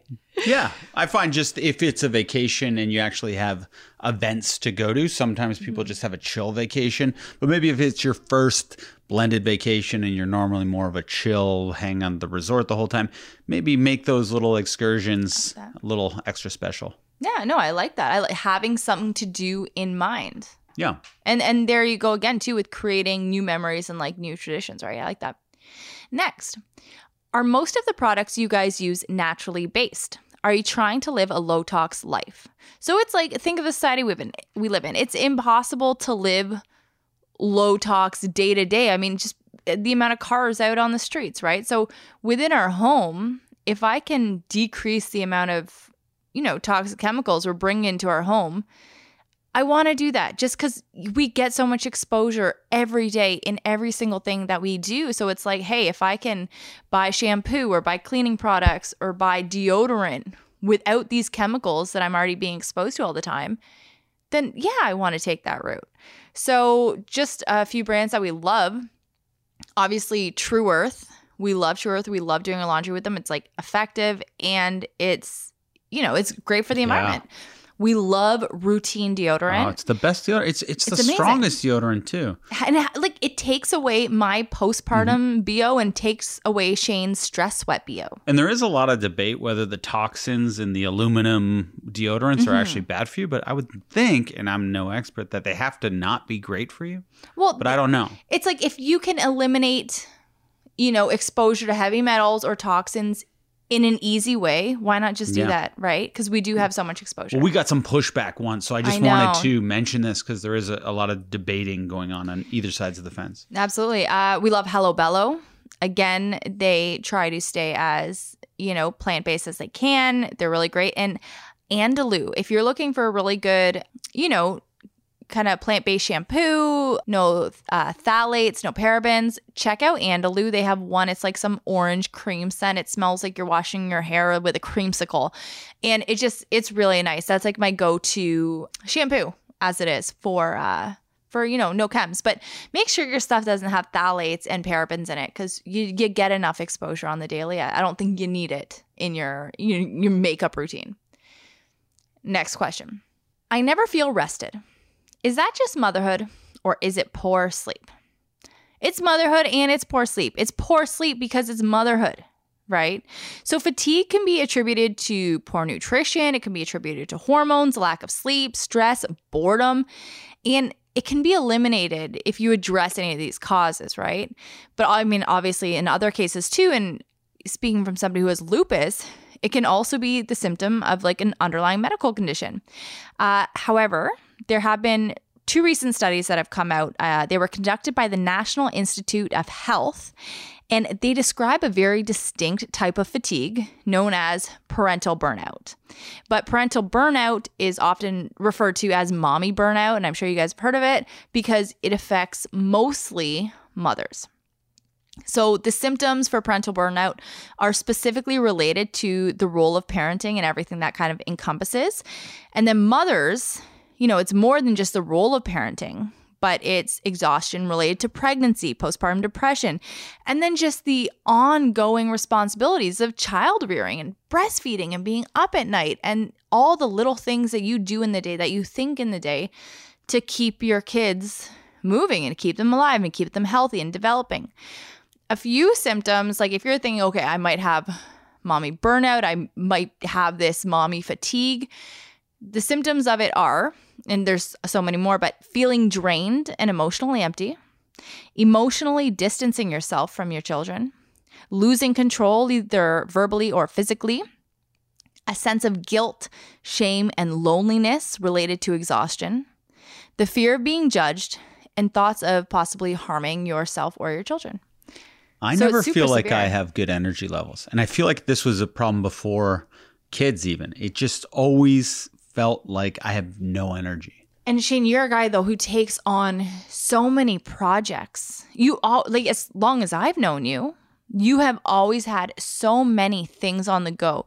And before kids, you were going out more of social life, things like that too, right? So it was like every day of the week was booked up either with work or you and I were going out or you were going out with friends. So there was something every day. I wanted to do things, but I didn't necessarily feel like I had the energy to do them. And maybe I always felt like I was one cleanse away from being healthy or, I don't know. It's always there. I never have energy. And I'm waiting for maybe a month where I work out every day straight and maybe I'm in good enough shape where I'll have energy every day. But I never have it and never have had it. That's what the Peloton's for, baby. Yeah, I know. I am looking forward to it. Me too. But yeah, that's it. Oh, I do want to add to that on mommy fatigue. If you need help in whatever form that is, if that is doing what me and Shane do, and that's, me sleeping in a little bit in the mornings on weekends now because I can, and I don't have to be up at 6 a.m. Shane will watch the kids and I'll go back to bed. That helps me. If you need to go to therapy, do that. If you think you actually need to get prescribed something, do that. If you need help at home, Hire a babysitter if nobody lives around you. You know, I hear about moms saying, oh yeah, but I have no family, no friends around me. Like I'm living in an area where I don't know anybody. For people either. No, but if you need to take drastic measures, that's your drastic measure. Hire a babysitter for 2 hours and sleep. Get out of there. Something. Because you can't go on like that, especially if your symptoms are, you know, some of those on the list were pretty severe. If your symptoms are getting like that, you do need to take drastic measures. But watch out for yourselves as parents, as people, you know, always make sure that you are caring for yourself. But yeah, that's we covered it all this episode. I know. We laughed, we cried. But anyway, thank you so much for listening. If you could give us a 5-star rating, a review, you know. All right. But thank you so much for listening to This Family Tree Podcast, episode 107.